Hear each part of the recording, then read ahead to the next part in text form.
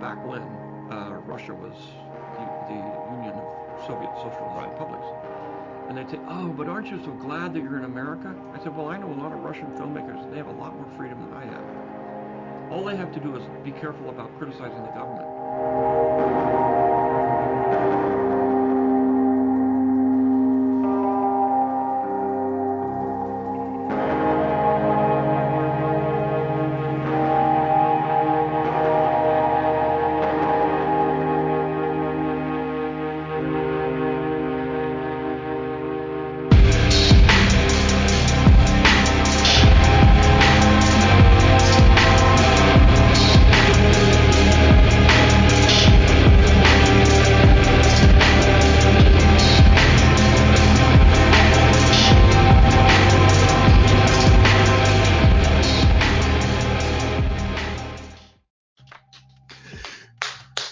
Good evening, everyone. I am your host, Jason Miles, and welcome to another episode of This is Revolution Podcast. If you're new to the channel, please like and subscribe. If you're enjoying what you see, make sure you hit that notification bell so you're alerted whenever we go live, because we're constantly doing new shows, and I'm always taking over White Guy Wednesday. Just regentrifying. I don't know. Maybe I'm lowering the property value. All right, I'll stop. It's been a while since I've been on the screen. It's good to be back for a little bit. Definitely have to take off again this weekend, but we do have a good show today talking about something that my old ass loves talking about. But before we start, there's also some big news in the TIR camp. My work is finally being published. My essay, I Was a Teenage Anarchist, will be available next month in print from Everyday Analysis. Talks have intensified about a live, intimate book launch. Until I've been gone impressing everybody. We're going to do a book launch in the Bay Area, where I am from. I'm going to be joined with a bunch of friends from the scene. And when I say friends, I mean some longtime legends, more guys from the metal scene and the punk scene. But definitely they have some roots in punk. The only name I can confirm right now is Chris Contos, who you might know as the original drummer from Machine Head. He's also, I believe he's the original drummer in Attitude Adjustment. He's in Forbidden right now. I've known Chris for some time. Really good dude. Great stories. So we're going to be doing, read a little bit from the book. We're going to have a little talk, Chris and I. And then, of course, we're going to take Q&A from the audience. And I wish I could name some of the other names that Chris threw out. But we're just waiting for some more people to confirm. But we do have the date, and that is November 18th in the Bay Area. So I'm really, really excited about that.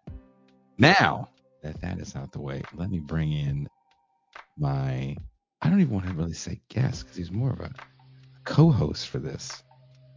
My comrade in this trip down memory lane, but also it's going to have some deep dive analysis. I have to say, there's a few people who I really love their film takes, and I love JG's film takes. JG is the guy that when he says something, I go, I gotta check that movie out. So I appreciate that. Please welcome the homie, JG Michael. Hey, what's up, everybody? Dude, thanks for agreeing to do this. Originally, we were going to talk about a movie that you were like, I'm not the biggest fan. I'm reading it, and I'm sure you're saying it kind of like, whatever. But I'm reading it in your more stern tone. For no good reason other than the low self-esteem demon has possessed me. And I'm reading your message. You're like, I don't know about both those movies. I just like Carol Kane. And I was like, yeah, I like Carol Kane because it's Latka's wife. I wanted to talk. There's a movie called When a Stranger Calls Back, and it is a sequel that came out maybe 10 years after its predecessor. Yeah, it had to have been something like that. Yeah. And that's where Toussaint and I get the joke. The call is coming from inside the house. Because I felt that there are multiple movies during that time that did that thing, and it comes from that urban legend of the babysitter watching the kids and phone rings. But the sequel to that, which comes out in 1990, also before we have caller ID, is called When a Stranger Calls Back, and that opening scene, there's two movies where their opening scenes to me are terrifying because I've lived it. Jeepers Creepers, which to me is like a mediocre horror film. That opening though, the first like 20, 30 minutes of that movie is frightening because I've been on those roads to nowhere. Yeah, that movie for me takes a nosedive once they get into the when they've explored the layer of the creeper. I'm like, it kind of goes in a different direction. That's the thing with when a stranger calls back. Yeah. I like the first 20 minutes, but then it feels so different after that. The whole movie. So Somebody's teasing me about my shirt. And maybe if you guys remind me tomorrow, I'll tell you the story of my fake polo shirt in high school. You will feel sorry for me. But in that movie, there's a young lady who is babysitting some kids, and she gets a knock on the door from a gentleman saying that he needs to use the phone. I actually remember when people did that. Knock on your door. Hey, can I use your phone? I'm stuck. Because she's in a suburban area where there's probably no payphones, right? If you lived in a suburb or anything similar to a suburb, there was probably hard to find a payphone. And the guy goes, can you call the auto club for me? He gives her a number, and she starts dialing the number, and then she just doesn't do it, which I kind of always like, why didn't she do it? Why didn't she just call the auto club? Anyway, she doesn't call the auto club and assumes the guy's just going to go away. And the gentleman comes back, and she gets really scared. She tries to, she can't call the auto club because remember he cuts the line. He cuts the line. So instead of saying, I can't call because the line's cut, that's why she didn't. She just goes, I called. But of course the guy knows. He comes back like a third time and he goes, you're just a babysitter. Like, I know you're here alone. And basically says the same thing in the first one, have you checked the children kind of thing. And she goes up and the kids aren't there. And, then there's this kind of insane chase throughout the house, or she's trying to run out, and she's trying to get out of the house. And I don't care what you say, JJ, that's the scariest thing in the world. She looks over and you see the guy, like the guy was in the house the whole time. And, she opens the door and runs out, but the family happened to come home and, they never find the guy. Totally scared the bejesus out of me. no, trust me, I love the opening act of When a Stranger Calls, and I think Jill Schoelen is actually one of the most underrated scream queens of that era. Because she's also in Popcorn. Popcorn, Cutting Class with Brad Pitt. Cutting Class, that's right. And she's in The Stepfather, which is my favorite, unforgotten 80s horror movie. She kind of has a real flat delivery. And I think that's why she never really showed her boobs. I don't think she ever showed her boobs. Mm-hmm. Do we remember Linnea Quigley from her great acting, or do we remember Linnea Quigley because she couldn't keep her clothes on in any movie? Right? If I saw her, if she was going to be in a movie, I would watch it. Not because I had like a crush on or anything. I just knew the movie would be pretty good. And I remember watching Cutting Class probably at 2 a.m. in my preteen years on Cinemax. Like I think this is before Brad Pitt was like a thing. Oh, it was way before he was a thing. Yeah. I would definitely remember watching that movie like super late at night. Like, what is this crap? And When a Stranger Calls, I think, is a pretty good movie, but it also falls in line with everything that was coming out in 1980. Everything post Halloween, and then Friday the 13th becomes real predictable. I think. I don't know. Do you like The Prowler and stuff like that? I think The Prowler is a much more interesting movie than people realize. I mean, the villain is like, supposed to be a World War II vet or whatever, and I always found that very odd. I mean, to me, it's an odd movie. It's like there's arguments that it could be seen as like weirdly questioning of war. Mhm. So I do like The Prowler a lot, but yeah, a lot of those movies all sort of blend together. I get what you mean. I was watching a slasher a while back called Silent Madness. And Okay. like after I watched it, I was just like, this blends in with every other movie. I'm not going to remember it. Was it Italian? No, I think it was like a Canadian movie. It was originally made in Ooh. like 3D. It's like an Ooh. asylum slasher, and they even have like a Dr. Loomis character in it, but it's played by a woman. So it's basically just a straight Halloween ripoff. And somebody says in the chat they just watched Halloween 3. I am the biggest proponent of Halloween 3. I think Halloween 3 I think it's so much better than Halloween 2. And it's an enjoyable movie, and I really wish they would have went down that rabbit hole of making them an anthology series. I love Halloween 3. I love Halloween 3 too. Sans the weird like anti-Irish sentiment in it. But no, it's an interesting movie because it almost is like I don't know if I should politicize it this much. It's Go like for it. weirdly anti-capitalist in a way. Like the evil Silver Shamrock, the evil Mhm. corporation is at the heart of everything. So, I think that's a much more subversive film than people give it credit for. I think it falls in line with Carpenter's politics. Well, definitely Carpenter's, yeah. He's a new lefty from the 60s that definitely sees the man as a problem, as many of his acolytes did. I think that, again, that's why a lot of those movies from those guys are so good because they did Sure. have that analysis. Although to be fair, we have to always note, Carpenter didn't direct Halloween 3. It was Tommy Lee Wallace, who I Yes, believe sir. also did Fright Night Part 2. Um, Which is a slept-on classic as well. Fright Night 2, I I thought like was Fright good. Night Part 2 a lot. I love the Yeah, role reversal between the main character and Roddy McDowell's Peter Vincent. yeah.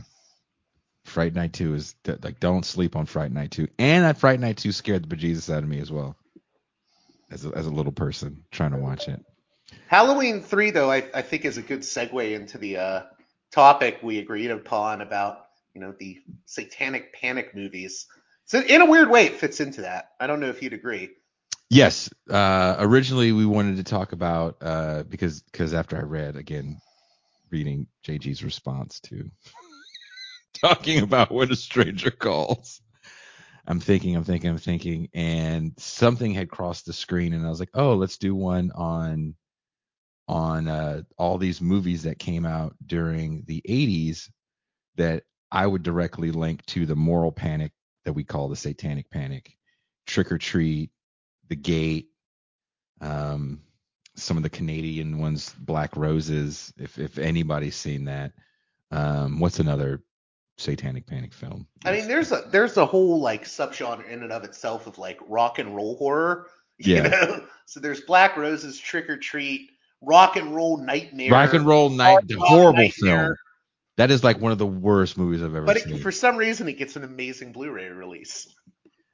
I think it's one of those so bad it's good. Someone says video nasties. Yeah, a lot of these were video nasties in the UK. But look, as many people know that are watching and will be listening to this show on audio only formats, most of us on TIR, and I believe present company, are Gen Xers. And as Gen Xers, there's nothing that was more profound in our growing up than the Satanic Panic and the end days of the Cold War. Tonight we're going to be speaking about some of these films. And JG wrote notes for me for tonight, which I found extremely helpful. And I went to go rewatch Trick or Treat because I thought JG had seen The Gate. And JG goes, "Oh, by the way, I haven't seen The Gate." And I was ready to walk to Pittsburgh to shake the shit out of you. How can you, like, what bubble did you live in? How fundamentally Christian was your family? Are you some sort of weird Mormon? Were you on punishment from the years of 85 to 92? Dude, you're How did forgetting I'm a you, millennial. what year were you born? I was born in 91. Oh, Jesus. I'm an old soul, though, so. I used to, I'll say this. Are you I used smoking to vegan see, cigarettes? what's that? Are you smoking vegan cigarettes? I wish. I need to cut down on the cigs, but haven't had one all day. Hope it doesn't bother anyone. But the Gate, I used to see that when I would go to there was a video store called Incredibly Strange Video. That's how I got into all of this. My friend Bruce Lentz ran it. He's also known as Mr. Schlock. He had a public access thing on TV as Mr. Schlocko or whatever. And he ran this video store, Incredibly Strange Video, and I would always see The Gate because the cover was like so, Cover eye was spinning. awesome. You just had those Yes. words, The Gate, on it, and then it looked like tombstones and whatnot. And then there was a sequel too, right? I mean, Yes, there's The Gate Gate 2 is. 2, and I don't think it's a sequel in name only. There is some connection. Oh, They did bring the main actor back, the one of the main actors does come back. Stephen but Stephen Dorff Dorff doesn't. does Yeah, not yeah. come back. I think Bobby Hill is in it. Pamela Segal Aldon. I Okay. believe she's the woman in it. I could be wrong, but I think she's the woman in it. I love any movie that had the backwards playing of records. I was all about. And if your horror movie was going to have like the backwards playing of a record, count me in because I definitely was all into the iconography of heavy metal, despite what I'm wearing today. But the main movie we're going to be discussing is Trick or Treat, the 1986 movie. JG, you sent some notes and talking points that I found interesting. You put the Satanic Panic movie era all the way back to the Exorcist movie. Can you elaborate on that? And would you say Rosemary's Baby maybe even before The Exorcist, or do you think that the Tate murders put that movie in a different category, all on its own? Well, before I get to that, I mean, I think there's always been, you know, room for these sort of moral panics to exist even before the time we remember in the 80s, right? Mm-hmm. Um, and there's a few really great movies that have come out over the years that were pre-Satanic Panic, but sort of dealt with the same themes of the Satanic Panic. One movie I really wanted to mention, and I forgot to write about in the notes, was a 1930s movie. It was a pre-code movie, I believe, that Universal Studios did called The Black Cat. Edgar Oh, G. Black Cat, Ulmer's The yeah. Black Cat.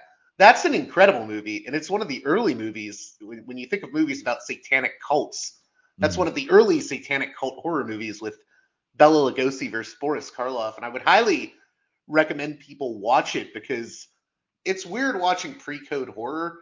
They're much more violent for their time than you would expect, and there's like weird elements of like subversive sexuality in movies Was like that right that. after the Black Dahlia? I think so, yeah.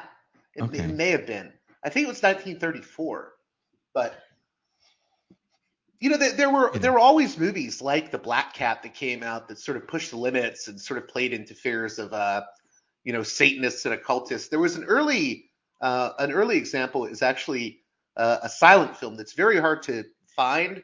I've seen it at a movie convention once, but it's called The Magician, and it's a silent film from the 20s, I believe, that's essentially sort of about Aleister Crowley.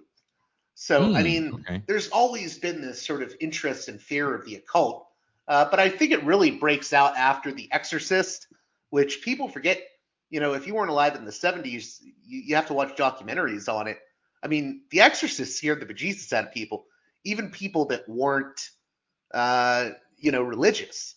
And then Rosemary's Baby, I think, even more so in a lot of ways because there is that cult element to it, and I think that really kickstarts uh, the fear of Satan in the suburbs. Satan Mhm. is going to corrupt our children. I mean, Rosemary's Baby also doesn't really take place in a suburb. I think most of it takes place in a city, right? Isn't it New York? No, Where that's true. That's true. But and also, again, I think the Tate murders does something to that film, and I think this is just my opinion. There's a lot of messaging, in my opinion, in Rosemary's Baby with women's liberation because every man is taking her, grabbing her by the hand, telling her things, crazy woman, nothing's wrong, right? I think there's some messaging in Rosemary's Baby that's pretty interesting. I don't know what messaging is in The Exorcist. I think the messaging in The Exorcist is kind of obvious in a lot of ways. I think William Friedkin, God rest his soul, he was an incredible It just director, passed just away. passed away. I love William Friedkin, but the dude, I think it would be very hard to argue that he's not um, a rather conservative or even reactionary director. Mm-hmm. Because if you were to take all his films together, sort of all his films taken together in a lot of ways, gives you this idea of someone who sees the world as breaking apart at the seams, in a state of moral decay. Mm-hmm. And that's probably most notable with a movie like Cruising with Al Pacino, which, I know it's sort of gained an audience in the LGBTQ community now, but back then it was viewed as, horribly homophobic. It's basically uh, Al Pacino going undercover to find a killer in the gay S&M district of, I believe, San Francisco, or it may have been New York. I I think it's forget. San Francisco. Yeah, I think it is. Mm-hmm. But that's also a good movie. It's kind of a quasi horror movie, but the point is, Friedkin's movies, if you take them together, he sees the world being torn apart at the seams by occultism, homosexuality, drugs, and corruption. I mean, that's how I've read him. I do think there's ambiguities where you can read his movies differently, but for what it's worth, I mean, Friedkin was kind of half open about being a conservative. In any case, The Exorcist, for me, I mean, this is a movie about a girl who plays with the Ouija board. She doesn't have a father figure. Her mom is off in Hollywood, right? Mm-hmm. I think there is that conservative thing of like, oh, what has happened to the American family? Why are these women getting jobs, being career women, instead of staying at home and taking care of the child? Because there is an implication there that, oh, I'm this is how Reagan came to be possessed. That's Reagan. How funny is that? I think that name's coincidental because of when it comes out in '73. Very much, yeah. But a lot of the satanic panic that we know comes from this fear of women in the workforce not taking care of the kids, leaving the kids in these daycares, where there's men there. That used to not be a big deal, men watching your children. And by the 80s, that is a big problem to the point where we don't even really see that many men teachers anymore at the primary level. Um, Sorry about that. I think when we talk about this whole era as well, we can't talk about it without mentioning Anton LaVey.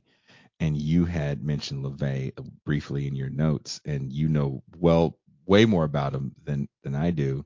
And I think I played a benefit for the Church of Satan. It was a benefit for women's reproductive rights in like 2015. Um, we can't really mention this era without LaVey. Can you talk a little bit about Anton LaVey? Yeah, well, I mean, LaVey sort of has his own mythology that he creates in Hollywood. Mm-hmm. The old legend that he conjured up was that he was actually in Rosemary's Baby as the devil. And that's all BS. But Mm-hmm. he was a carny. He was a carny, and I mean, he was a carny. He was a lot of things, but most of all, he was sort of a carny huckster. And I don't even mean that necessarily super insultingly. I think he knew how to get people's attention in Hollywood. He was very friendly with people like Sammy Davis Jr. So much so, in fact, that Sammy Davis Jr. ends up being in a TV pilot that failed called Poor Devil, where Mm-hmm. Sammy Davis Jr. Is sent by Christopher Lee, who plays Lucifer, to Earth as a bubbling demon to collect souls. and that the pilot of the show actually has an extensive mentions of the Church of Satan, and it's sort of a jokey, lighthearted affair. But that shows you the Church of Satan was really in the air at the time. People knew about it. It freaked out Christians, and it was good for Hollywood in a weird way, right? Because Anton LaVey was actually employed in a number of Hollywood movies, including the Universal Studios movie The Car with James Brolin about the Ooh. possessed car. Yeah. He actually served as a technical advisor. Now, I don't know what exactly that means, but Mhm. he also served on the Al Adamson schlockfest, a very re-edited schlockfest, Dr. Dracula, and a 1970s movie called Lucifer's Women. But the film that I think LaVey was most involved with is, I mean, really technical / creative advisor. I'm not sure he did much of anything. I think they just wanted to put his name on those because, you Mhm. know, it's like, ooh, the mystique of it. Yeah, we were keeping it real. Mhm. But he's in a little movie that Robert Fjost did, and I hope I'm not mispronouncing his name, Robert Fjost, but he did a movie called The Devil's Reign. And The Devil's Reign is a 1970s satanic cult horror movie Ernest with Borgnine? Ernest Borgnine is Yeah. the satanic cult leader. Yeah. William Shatner is in it. His Yeah. face gets melted off. Tom Skerritt is in it. Great cast. Everyone is in this movie.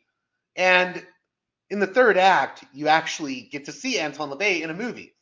He actually plays the high priest, and or one of the high priests. And you know, he served as technical advisor on it, and he actually has a cameo in it. Mhm. So it's interesting because that wasn't the first connection between Robert Fjost and Anton LaVey. The Vincent Price vehicles, the Abominable Dr. Fives and Dr. Fives Rises Again, also are influenced by LaVey. Because in the Abominable Dr. Fives movies, Dr. Fives is sort of this strange character who has these mechanical dolls that help him play music with him. Mhm. You know, they're sort of his only friends. And Anton LaVey had this big thing about, I forget, I'm blanking on what he actually called them, but he would always talk about creating artificial environments, I believe, Mhm. where you would have, I mean, basically mannequins to interact with if you didn't want to be around people because you're such a misanthrope. I mean, LaVey was a weird dude, right? But anyways, you know, I think it's interesting that Robert Fjost based the Dr. Fives character in part on an aspect of LaVey. Because I think it shows that people in Hollywood were really taken in by this character. You know, I mean, this is a dude who would walk around LA, go up to kids and be like, "Oh, if you rub my magic ring, you can have a wish granted." I mean, he had a pet lion. I mean, this dude. Obviously, if you were in San Francisco or if you're Mhm. just in California, of course Hollywood would be attracted to this dude.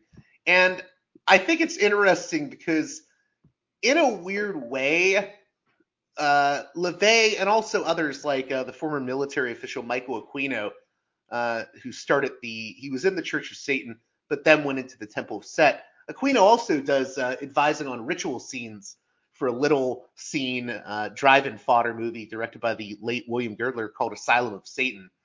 But there were people like LaVey and Aquino doing all these movie appearances. There was a whole documentary called Satanis, the Devil's Mass, and Witchcraft 70 that featured LaVey.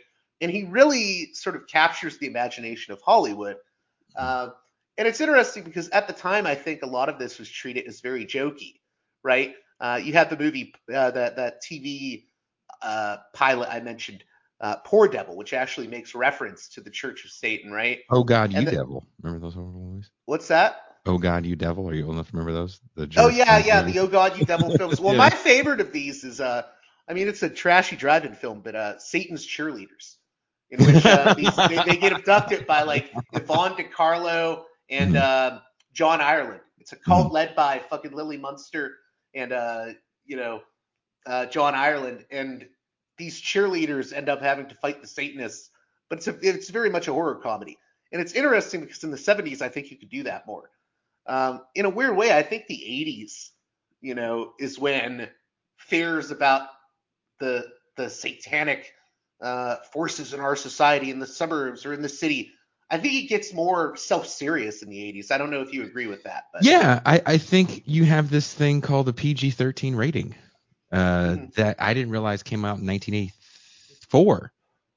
Mhm. So before 84, we don't have a PG-13 rating. Watch a PG movie before 1984. Right, You'll hear curse words and see a boob.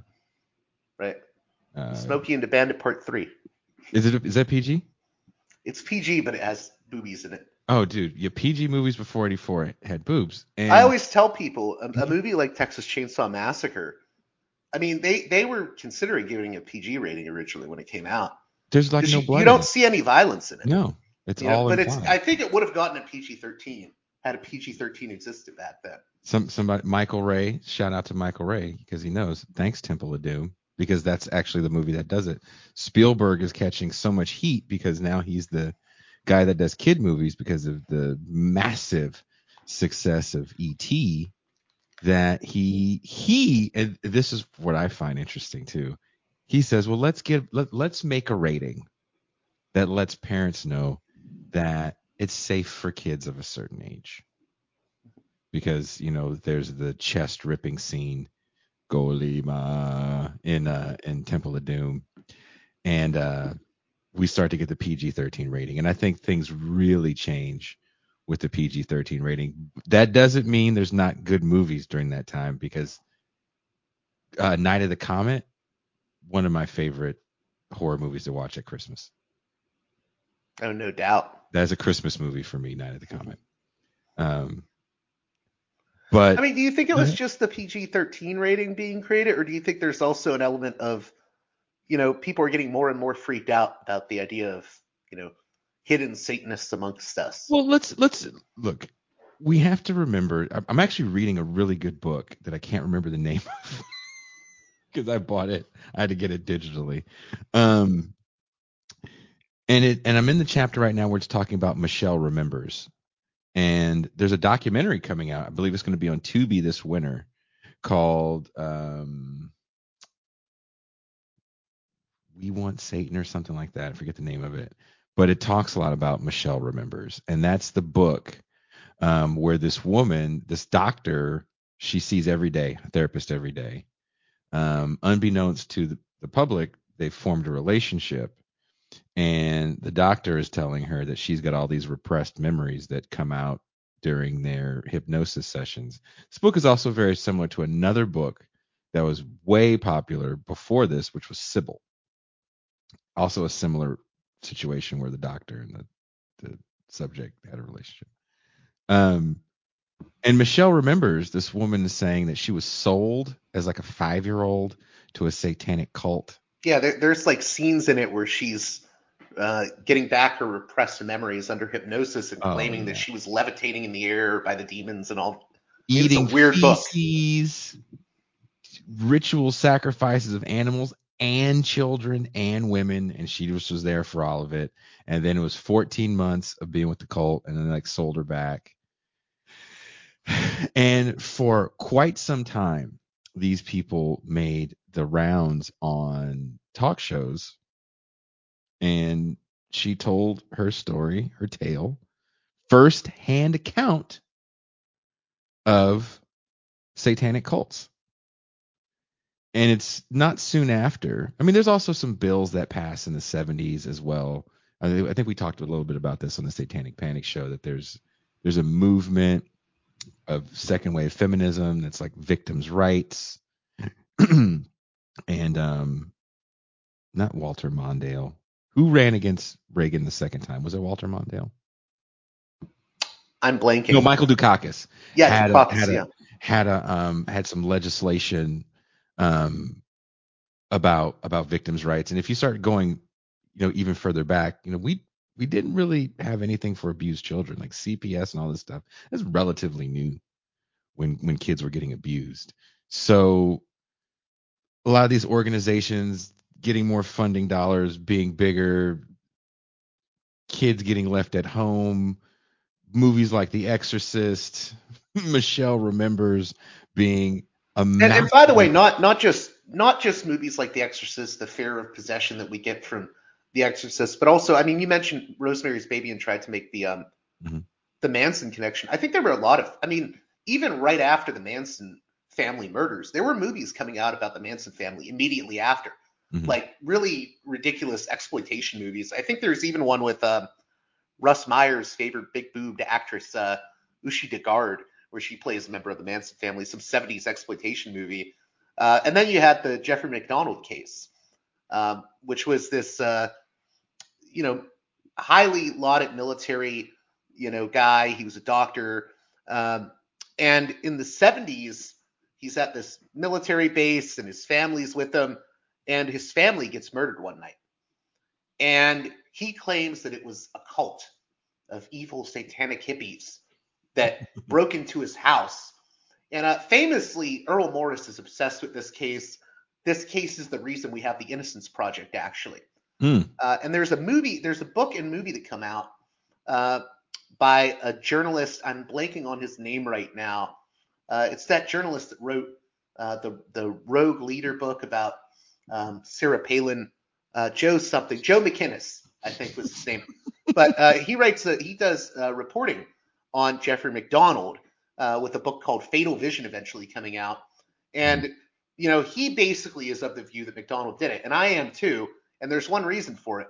McDonald has this elaborate story about these satanic hippies coming in. And one of the satanic hippie women was yelling, "Acid is groovy, kill the pigs, acid." And I'm like, that's so ridiculous. I just don't see this happening. But to this day, there are people like Earl Morris that just can't believe a respected man like Jeffrey McDonald would commit those murders. So it must have been some outside influence. Maybe it was this hippie cult. See what happens when we smoke on air? That's true. I need to stop. But anyways, what's really interesting is one of the people deeply involved in the Jeffrey McDonald case over the years is this former FBI agent known as Ted Gunderson, who worked out of LA. And Ted Gunderson is on all the Satanic Panic specials. I think he's on the Geraldo special. He's one of the main people that pushed all this Satanic Panic stuff, including the McMartin preschool case. If you talk to people that knew about the McMartin preschool case or were involved, people like he hates Ted Gunderson, this former FBI agent, because he would come in on all these different cases and be like, "Yep, it was witches on broomsticks. These evil Satanists, they're everywhere." There's a great episode of Disinfo TV, the Richard Metzger show from the 2000s, where they do a whole segment with Ted Gunderson, and he's claiming, "Look, there's a note on my windshield. Look, it has the symbol of the devil horns." But this dude went around grifting everywhere in the 80s, like pushing Satanic Panic stuff. This former FBI agent, he even sticks around for a long time and tries to get involved in the David Carradine case, and says, "Oh, it was actually a secret society and a cult of Thai trans hookers, Whoa! Yeah, that comes from Ted Gunderson, and Ted Gunderson really helps tie together the sort of fear of Manson family cults and the sort of devil aspect of it all. Thai, as in the ethnicity Thai, the nationality Thai? Yes. Okay. But he's always around for all of this. I forget when he passed away. He's a horrible right-wing ideologue. Can you imagine, like, the guy walking onto the crime scene, like in those 80s movies? Right. Oh no, here comes Ted. He's a loose cannon. Yeah. But it's this is the work of Thai hookers. Right. It's like the scene in Point Break. Yeah. I know you think it's the surfers again. It's Well, look at the feet prints. Right. I mean, we joke about it, but what's scary is guys like this were on daytime TV scaring the crap out of parents. Scaring the bejesus out of everyone's parent. And there's things that are kind of just coincidentally working all in concert with one another, right? So you have... Well, you have the Manson family first, then you have movies like The Exorcist, and then it snowballs from there, is sort of what I was trying to get at. You also have a moral conservatism coming out of California that happens during the Manson 60s, right? Because Reagan becomes governor. And by the time he's president, there's a few things that are happening, in the zeitgeist of the youth. You have like a burgeoning hip hop scene and punk and metal scene, and all these scenes kind of shared the same iconography for a while, right? Spikes and chains and violence is how they're looked at, even though when you like listen to the music, they're just trying to have a good time. Like, pretty much all of Right. it. And I think all those things work together. And then heavy metal to me goes over the top because it's all about demons and witches and elves and fairies. And Heavy metal and Dungeons and Dragons. oh, we cannot forget Dungeons, because Dungeons and Dragons becomes, hey, this is why the kid killed himself. I was reading before we started the show. Yeah, I forget the name of that case, but I think it helped inspire that early Tom Tom Hanks. Hanks movie, Tom Hanks was Mazes in and that movie. Monsters. That was his first starring role, I believe. Not his only Satanic Panic movie, but we'll get to that later. Oh, the one in the 80s, The Funhouse? No, Tom Hanks Oh, The in The Burbs. Burbs. The The Burbs, Burbs. which is a perfect movie up until the ending where they like justify all the Karenisms in it.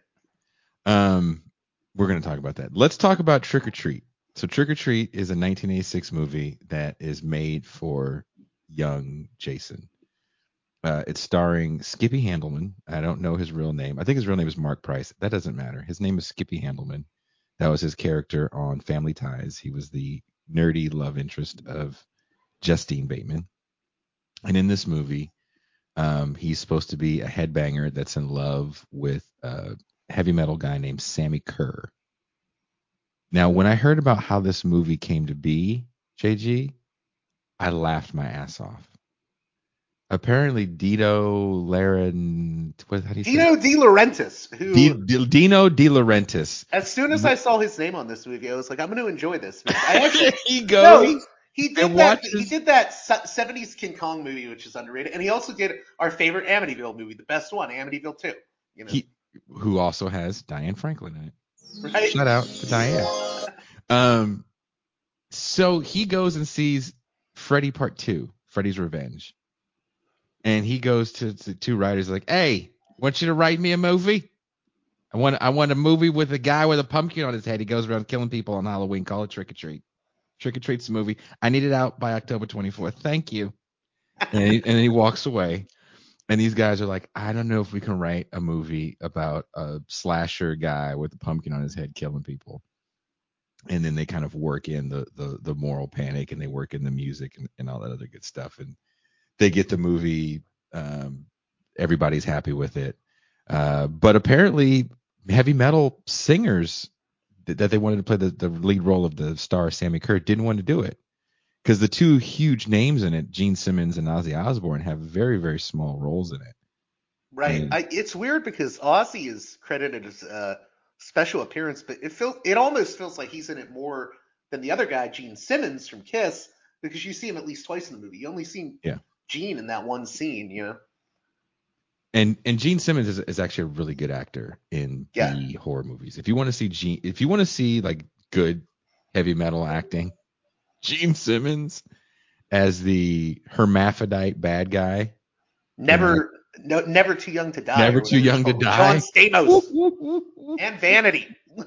Vanity, John Stamos as a young James Bond, and Gene Simmons as a hermaphrodite bad guy that's trying to poison the city's water. Ragnar, Never Too Young to Die. He's And Gene also in that Simmons in one Tom Selleck Runaway. movie.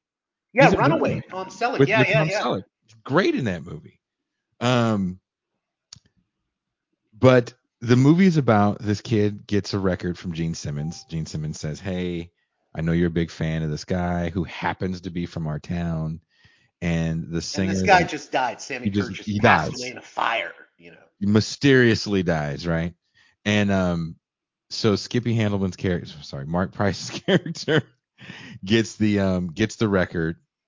And I get this and the gate confused because I couldn't watch this, JG. It's not on any streaming services. They pulled it. You know what's interesting, real quick, we should mention too. I don't know if I think Synapses is coming out with it, but this is getting a 4K remaster. I saw that. I saw it's getting a remaster, but so is that why they pulled it from all the streaming services? I don't know. I mean, I think there's a lot of rights issues with it over the years because of the music in it. Yeah, the music is done by a band called Fastway.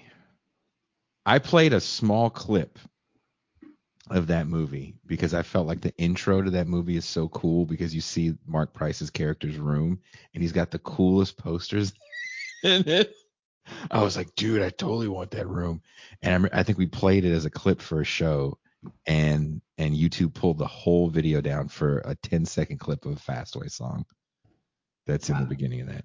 And Fastway singer later forms Flogging Molly. Oh, really? I did not know that. I found that out today. But the character gets this record, and I forget, JG, does the record just sound like it's backwards and he has to play it backwards to hear what it says? Is that this one or is Yes. it the gate? Okay, Yeah, so yeah. he can't understand it at first. Then he plays it backwards, and he realizes it's Sammy Kerr communicating. That right there made me laugh so hard because I couldn't remember if that was that or the gate because I remember those two movies do that. But to get the whole backwards messaging thing that wrong, the record itself is backwards, and he's got to like if you got a record from your favorite person and you put it on the player and it sounds like you'd be like, this is broken. Or you throw That's it true. away. I would not think, oh, I'm going to play it backwards and get the messages. And what's funny about that, not funny, but sad, around the same time, 1985, there's three big trials. And I think Judas Priest's trial ends in 90. But there's three Yeah, the big, Judas Priest trial is insane with the two. the two young men committed suicide listening They were to, like working at a gas station, right? And the parents were like, they killed themselves because they listened to they Judas listened to Priest. Judas Priest. Mask it. They wanted to kill everyone. Yeah.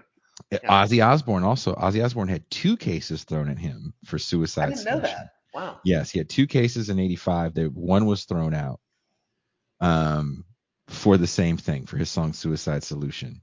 And if you go back and watch Decline of a Western Civilization, the metal years, there's a whole section of the movie where they go to a place that, excuse me, quote unquote, demetals your kid, right? Because metal music is borderline pop music. It's selling tons of copies at this time. This is before even the PMSA is putting labels on stuff.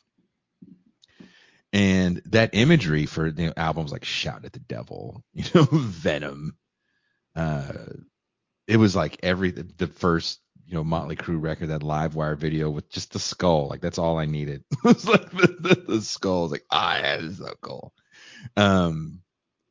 It's interesting to me that the fear is in the music. Like that's what's making our kids go astray. It's not the world around them. It's not the reality that the factory job that their dad had, that one income that could support a family of four, buy a house, and we can go on vacations. Like it's not that is dwindling in front of them. College now costs money. It didn't when we went to school. It's that heavy metal music is what's doing it. I found that interesting because I think it was even worse than what you get with their parents and rock and roll. Like the key to juvenile delinquency is Elvis Presley's hips, right? Right. That was just going to get you a baby at 15, but Metallica is going to get you a one-way ticket to hell and maybe a prison sentence. And I don't think we talk about that enough when we talk about this moment. And also when you look at the character of even Marty McFly in Back to the Future, and I do find some similarities in these two characters because they're kind of kids that are going nowhere, Right. and there's really no opportunity for them. If Right. you go back and watch Back to the Future, there's really nothing for Marty McFly. His siblings all still live at home. His brother's working a fast food job, and his father is kind of a lackey, right? And my good friend Michael Harris, who's got a book coming out, finally his book is coming out. He talks about it in his upcoming book, but he says Back to the Future is all about protecting middle class security. Remember how horrible Hill Valley looks before he fixes everything. And when you think about Mark Price's character, he's not going anywhere. He's kind of a loser.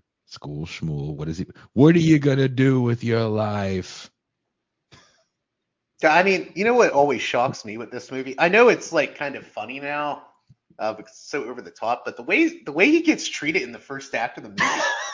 No, I was like, I remember when I first saw it, I was like, oh, I don't know if I can watch it. I get embarrassed for the main character, so much in that opening. I'm like, oh no, don't do that to him. Yeah, actually, I mean, that's what's weird about it. I mean, in a weird way, I guess it is one of those movies saying, oh, heavy metal is corrupting the kids. Mm-hmm. But like, really, the heart of his issues is that, I mean, he's just kind of a teenage outsider, and I mean, the people around him are just really mean to him, except for the one girl who we'll get into later, I guess. The girl from Hellraiser. No, I don't think. No, it's not. It's not. That's not the daughter from Hellraiser? No, no, no, no. Dude, are you Ashley look, Lawrence is not. Yeah, that's not Ashley Lawrence. someone double check this. Is the girl from Trick or Treat 1986 movie the same woman, the same young girl from Hellraiser? I say yes. JG says no. You guys tell us. There's someone in the chat that will tell us the truth. I looked this up last night. It's Lisa Orgolini, who I got a Lisa she's in a Orgolini for bunch you. of movies after this, but she never has another like lead female role. It's not the same person? No, I think you're making this up. Are you effing I'm with not me? making it up. Ashley Lawrence isn't in it. She does look like her though, Exactly like her. She even makes that same face when she's scared, right? right? Oh, I was well, reminded of Hellraiser while watching this actually because I remember the scene where they're running down the stairs, running away from Sammy Kerr. yeah. After he's been electrocuted or whatever. No spoilers. I won't go any further than that. Look, But you know the rule. If it's over 3 months over old, 40, yeah. you're getting But spoilers.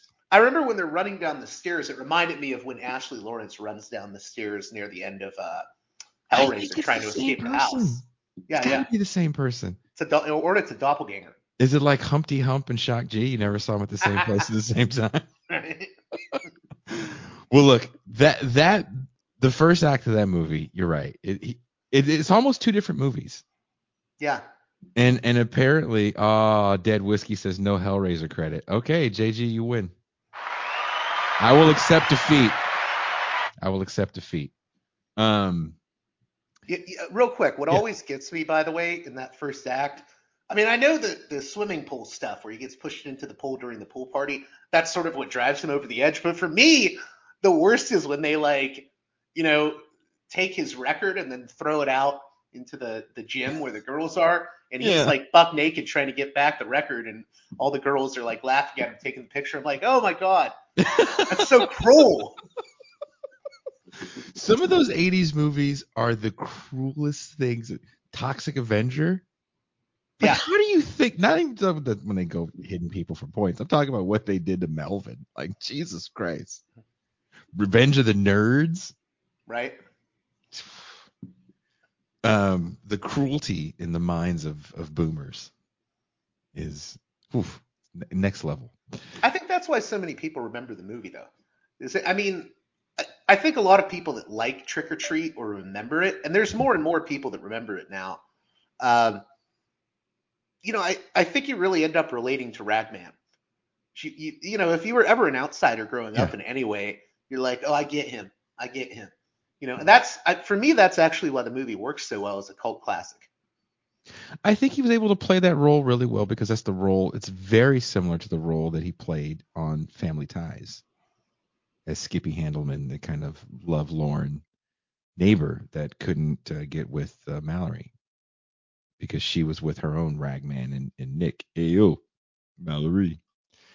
And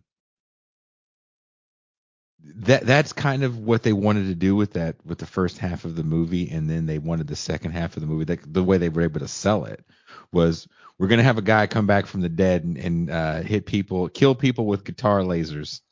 He's gonna have lasers shoot out of his guitar. Sammy Kerr. And Laurentis was like, "That sounds like a winner."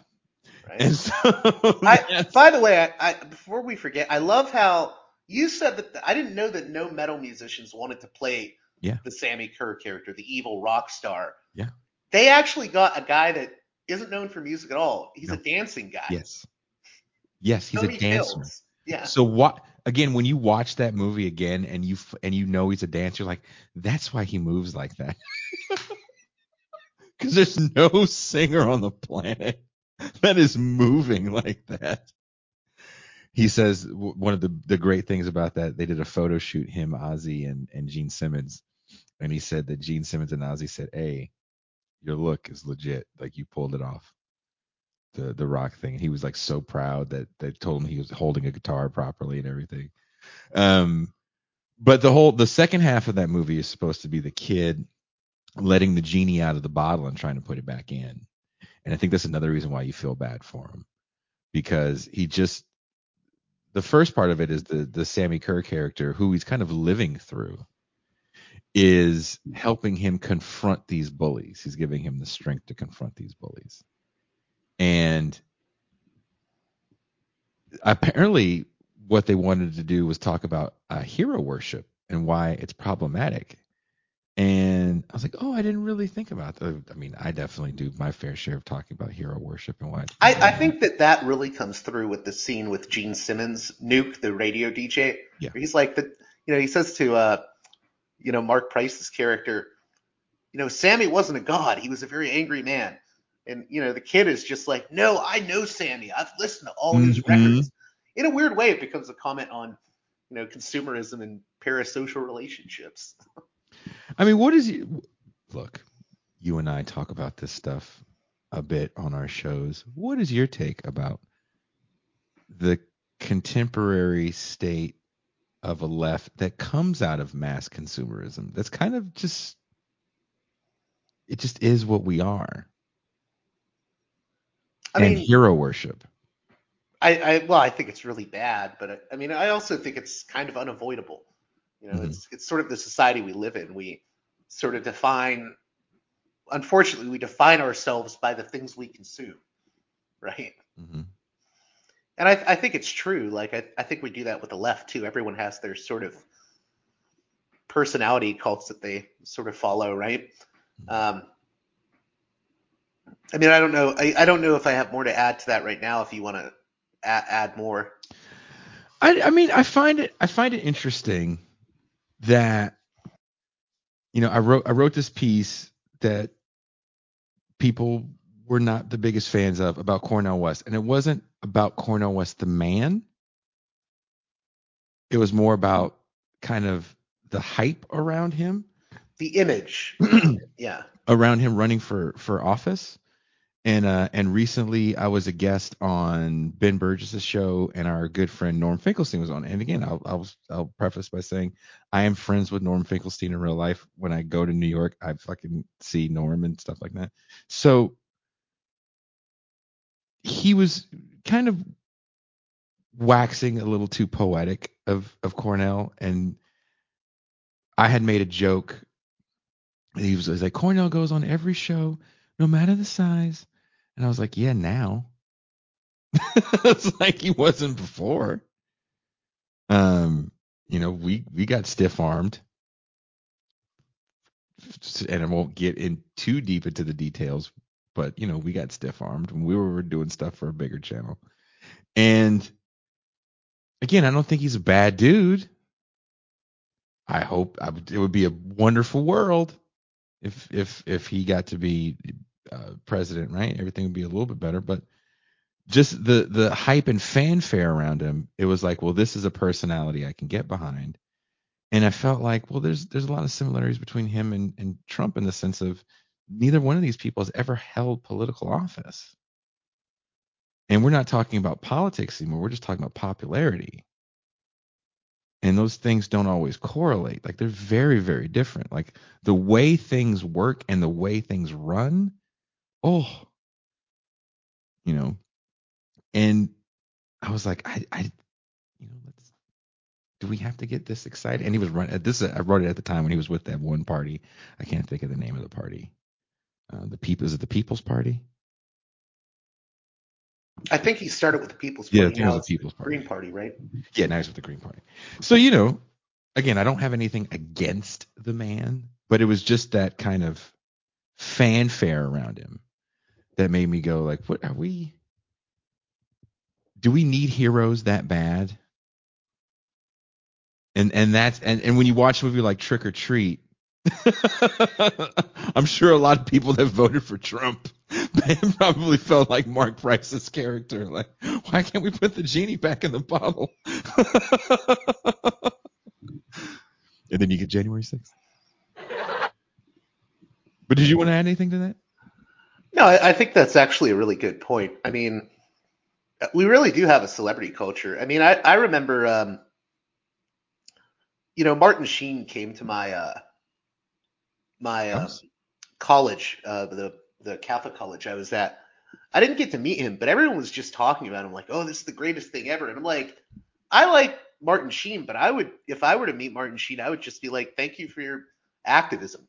Like Yeah. I just, in a way, maybe it's because I've met so many actors over the years, but Mhm. to me, they're people like the rest of us, and it's weird because most of them are appreciative I mean, the actors I've met are more appreciative of being treated that way than being treated like some out of this world character, that's like worshipped by the masses. But I think it becomes an issue when we get too caught up in singular personalities, especially politically, because one person alone does not build a village.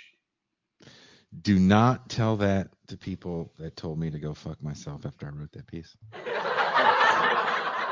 No, not that many people told me to go. Enough. But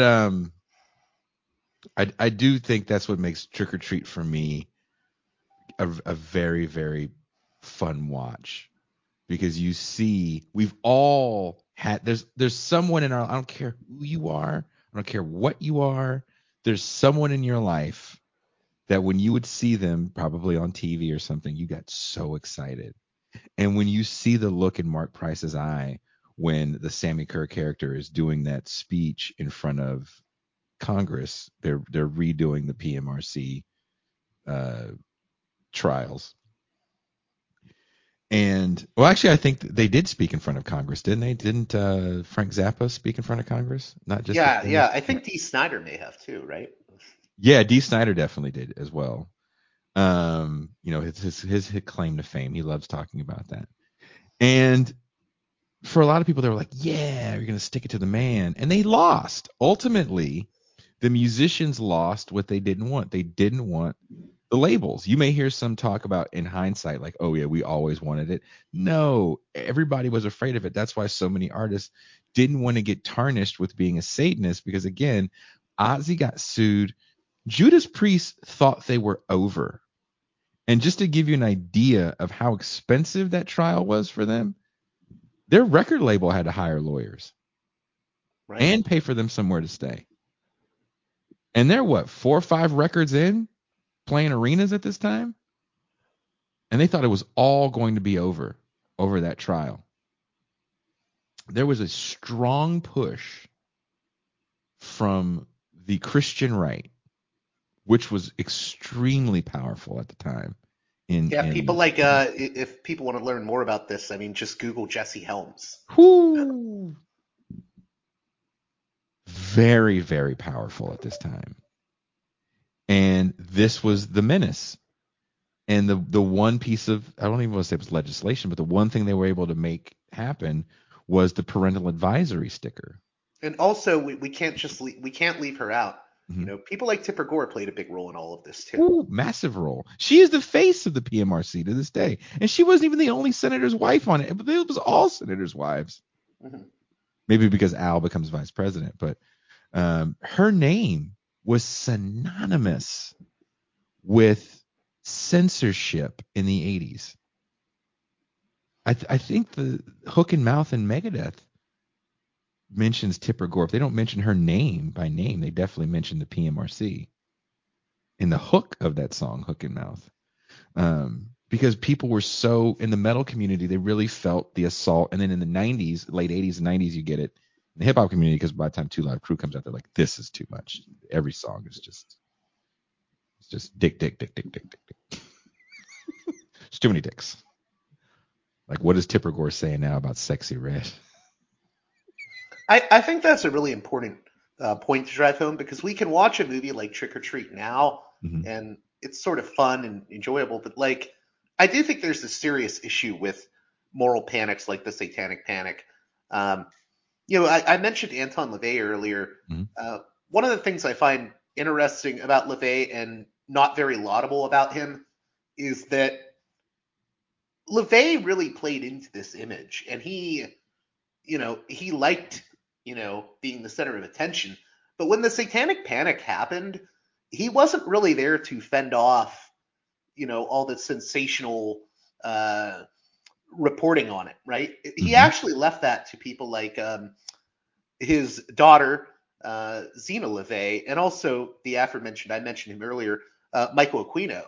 And, I'm not really big fans of people from the sort of Church of Satan, Temple of Set subculture, because if you really look at their politics a lot of the times, Mhm.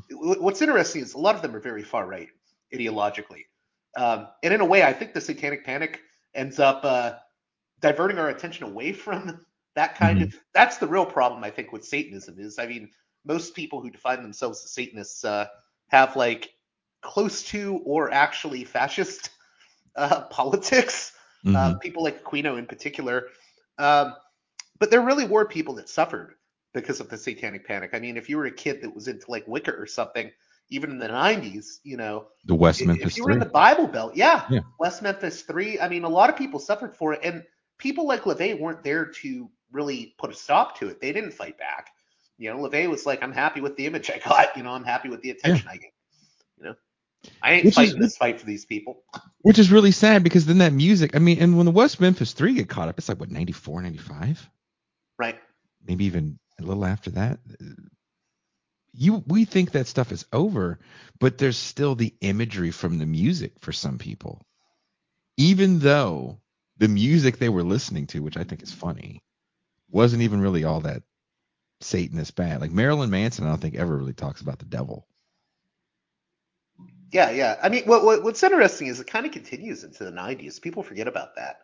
Mm-hmm. Because you had these televangelist preacher types like Bob Larson, who had a really famous radio show. He's now known as like the television exorcist. He had a whole show on sci-fi. But in the 90s, Bob Larson just sold this stuff. He would be interviewing Satanists, and he's like, look how evil all of this is. And even metal musicians would call into his show. Famously, the guy from Deicide would Okay, call in and Glenn pretend to be Tipton, yeah. possessed by a demon.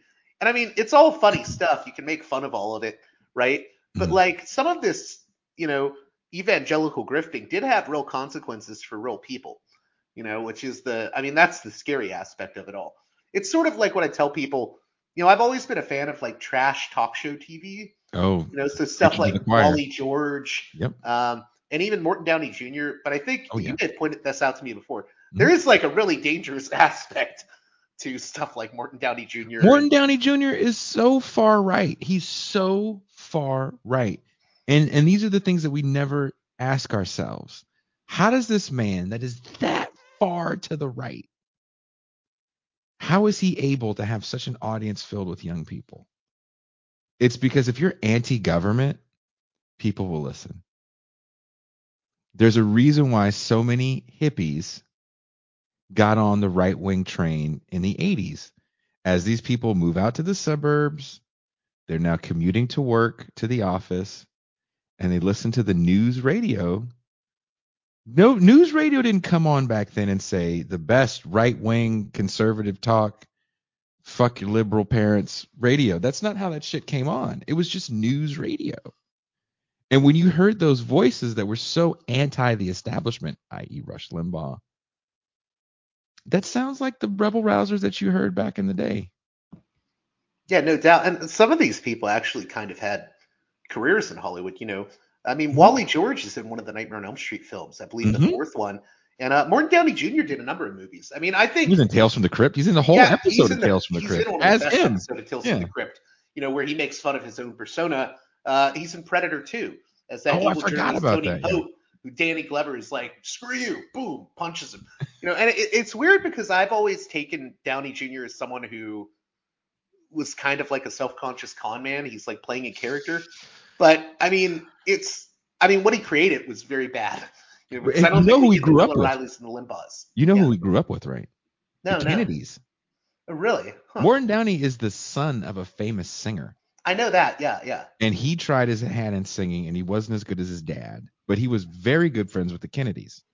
And like that's who he spent summers with. Those were his homies. He was a Democrat. And I forget how he makes the political turn.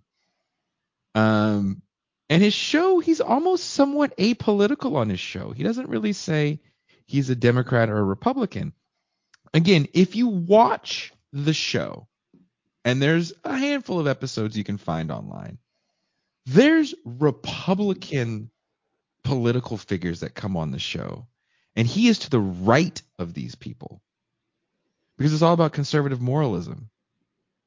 And some of these people that worked in Republican government weren't necessarily moralists. Not Right. everybody. And when Downey comes in, he's like, "No, dude, this is a moral issue, and you're part of the man." And you hear everybody just cheering along, and it's insane when you think about it. You know how far right everyone listening to him was, kind of how far right we were as a country. No, I was going to say in that regard, I mean, people forget some of the people who promoted the Satanic Panic, you wouldn't associate them with it if you didn't know about the whole history. You know, everyone on daytime talk shows was talking about this, including Oprah. Oprah was a big supporter of this. I mean, Oprah Oprah, had Oprah Oprah, had what's the book we just mentioned? I just forgot the name. Michelle remembers. Michelle remembers. Yeah, she also She had had, people on the show. yeah, she even had a dude by the name of a guy who went by the name of Doc Marquis, and Doc Doc Marquis is Martin. sort of this John Todd character. So there's all these figures in the 70s and 80s that come out saying I was a part of the Illuminati and the satanic witch cabals that run the earth. And these people like him got exposure on Oprah, you know? They were experts.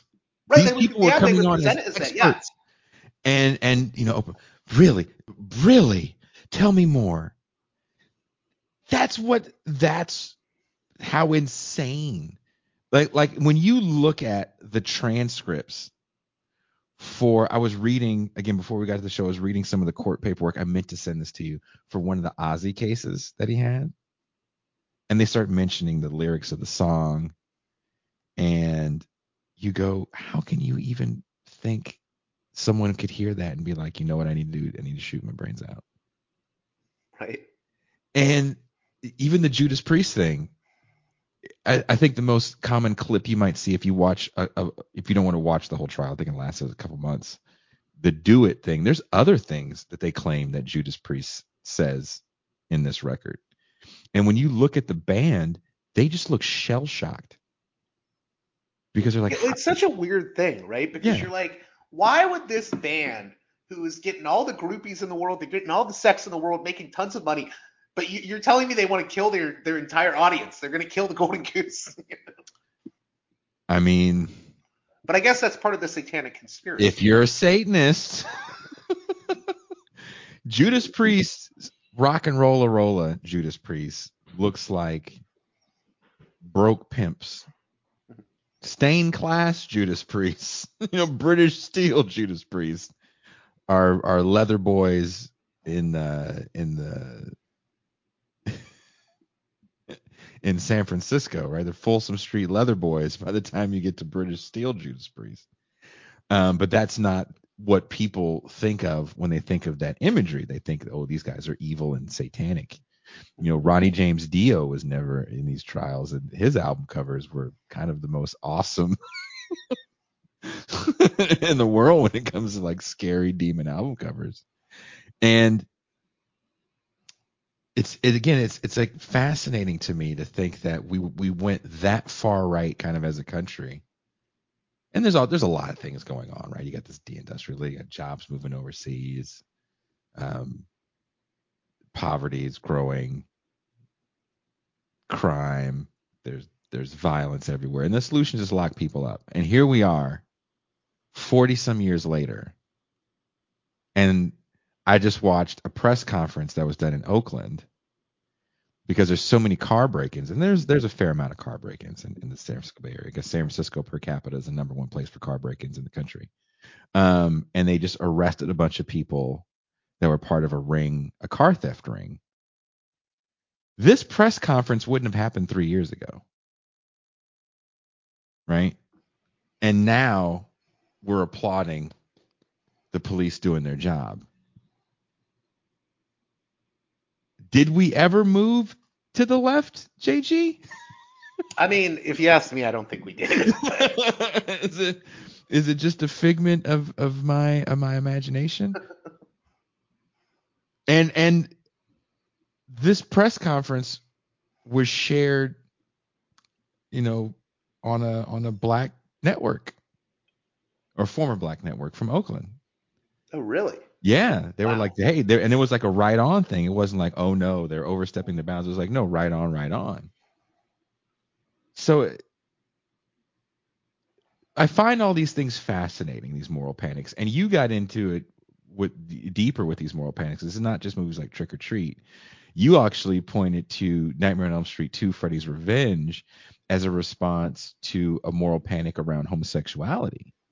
Yeah, I mean, I think I mean, it's weird because people say, I never thought of that when watching the movie. And I didn't think of it when I saw it when I was younger. But you watch it now, it's like the gym coach in it literally goes to a gay S&M bar in the movie. Uh, Yes. I mean, and He just, dies with balls. He yeah, gets well, killed with there's also balls. that scene where, the main kid, Mark Patton's character, Mm-hmm. is alone in the room with the other, I guess they're baseball players, right? They're on a baseball team together, I No, think. they're just high school. Yeah, but I think that but was just PE. Yeah, they're just playing PE. yeah, okay, yeah. But he's with his other friend or frenemy Yeah. from that class, and his friend is like, "Why are you with me when you could be with the girl of your dreams?" Like the homosexual subtext is obviously there, and the whole ending of the movie is basically, oh, a good woman saves him. I mean, it's pretty obvious what's going on there. I never thought of that. A good woman saves him. There's a scene in that movie. Me and Ben rewatched it. Me and Ben Burgess rewatched it here at my house, and we died like there was tears coming out of our eyes laughing. There's a scene where he's about to have sex with his girlfriend, and he goes. And I think he yells. I think his friend's name is like Grady or something. He's like, I gotta go see Grady. Like he's Yeah, right it was about that. Grady. Yeah. And he runs out of the room. And the whole thing is the girl wants to have sex with him in the movie and he just can't do it with her. And Right. so he runs away and Grady, of course, that's the scene where Grady dies. And it's just these two sweaty men in a bedroom. And me and Ben just cracked the hell up. Because again, when you're not looking for the subtext, the writer who is gay did not know Mike The Patton. actor. The writer was also gay. Oh, Is. because I know there was a documentary about this Yeah. a few years ago called Scream Scream Queens. Queens. Yeah. Okay, and I know that Mark Patton, the Mark Patton, actor, for years has been very upset that the writer would never admit that it was about homosexuality. he wasn't out yet. Okay. And the guy that plays his father that passed away not too long ago also was gay. He passed away. Clu Gallagher? Yep. I mean, Clu has a kid. And That's true. That's a good point. he's old school Hollywood where you had to hide that True. shit. In the documentary for Nightmare on Elm Street, he makes fun of, all the things that he wished that they would have done with the gay part. Okay. It's fun. It's hilarious. He's hilarious. Um, I didn't peep the whole a good woman saves him, and I wouldn't have thought that was a kind of response to the moral panic of homosexuality and Right. AIDS. We can't talk about the 80s and the moral panics of homosexuality without talking about the moral panic of AIDS as well. Yeah. I mean, there's a few movies that deal with that. There was another movie, I think it's called The Sender, which is I mean, it's very much an AIDS allegory with a dude gets a disease and I mean, there was moral panics about that. Um, Going into the 90s, you had horror movies playing off the fear of video games. I don't know if you've ever seen Brain Scan with Edward Furlong. No, but I've seen Evil Speak. No, Evil Speak is another one. I love Evil Speak with Clint Howard in that's the connection between computers and Satanism. Which what the hell, you Yeah. know? But Brain Scan was a movie where Edward Furlong, sort of like this Ragman character, uh, plays a kid who's obsessed with violent horror movie games, horror games. And he gets this one horror game, and he unleashes an evil guy, I think called the Trickster, who's sort of, they wanted this to be like the new Freddy Krueger character. But the whole movie is sort of like, it's almost like a remake of Trick or Treat, where, he has to, stop this evil character he's unleashed from the video game world, It's just interesting because, I mean, horror movies tend towards, it's easy, right? It's easy to make a movie that plays on the moral fears of the time. And that's why a lot of horror movies can end up being, in their own way, very conservative. I think it's a cash in. I don't think they're trying to necessarily tell over the top messages sometimes. No. I don't think it's, having talked to a lot of people in Hollywood, it's all about how can we make that money?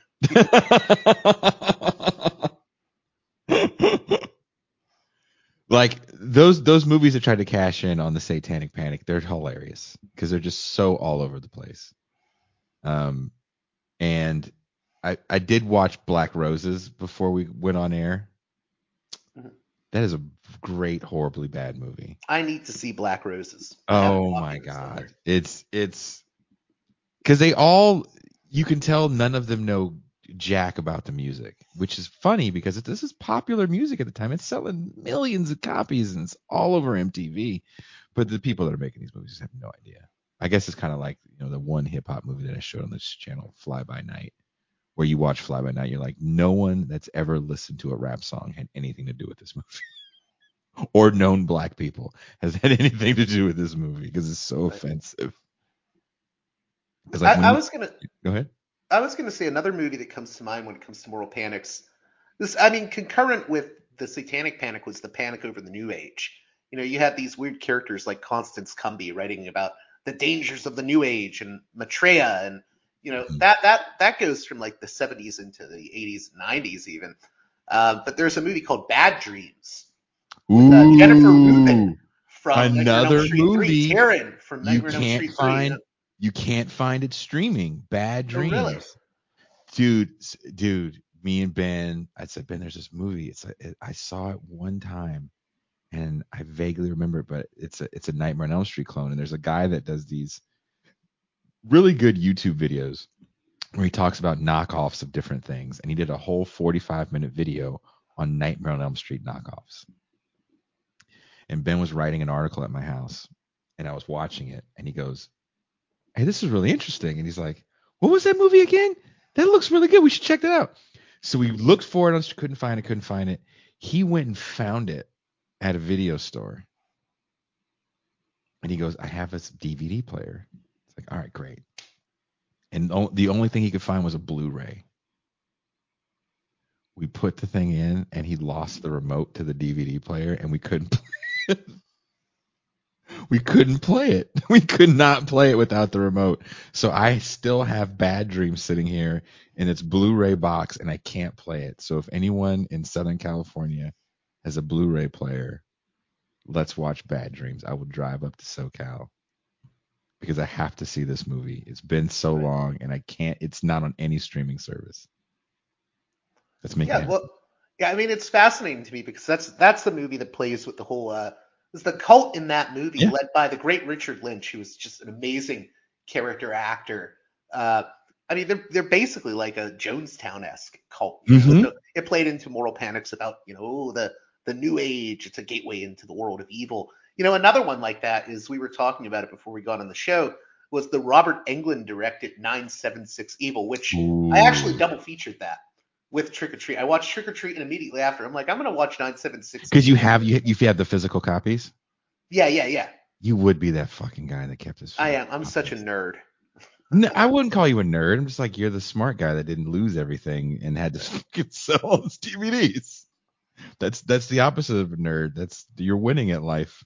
But when I was watching that movie, I was struck by it was sort of playing on fears about astrology, And also, that's 976 Evil is an interesting movie since we mentioned gay panic stuff. The main actor in that movie, Stephen Jeffries, who was also in Fright Night, ends up, he's gay. He became a gay porn star after Word! Year ended. Yeah.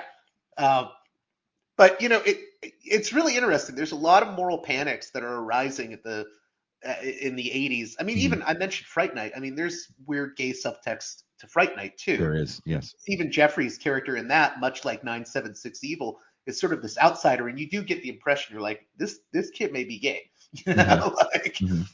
and the evil forces take advantage of him in both movies. So I mean, I think this comes up in a lot of the Satanic Panic movies of the you know 80s and even in the early 90s, which is really interesting. There was one movie I really wanted to mention in regards to Satanic Panic that Mhm. I think is really interesting. It's not necessarily a movie you watch because it's not campy really. Mhm. It's kind of really grim and gritty and almost grindhousey. But Mhm. there's this movie called Midnight from 1982, and it's John Russo made it. And John Russo fascinates me. He helped produce the original Night of the Living Dead. He's not as well known as Mhm. George A. Romero, but Russo had a whole career making regional horror movies in in um, in Pennsylvania, where he's from. Mhm. And all of his movies are so mean spirited. And I don't know, for some reason, I just enjoy a good mean spirited horror movie. Uh-huh. Uh, but he makes a movie called Midnight, and it's basically a cross between Satanic Panic and cannibalism. So it's a satanic cannibal cult. And it is I mean, it's a grim movie. Lawrence Turney, the great film noir actor, is in it. Yeah. Uh, and he plays the hero. Is And it is it in is it on streaming services or you don't I know? don't know if it's on streaming. It may be. I mean, I'm sure you could find it on YouTube.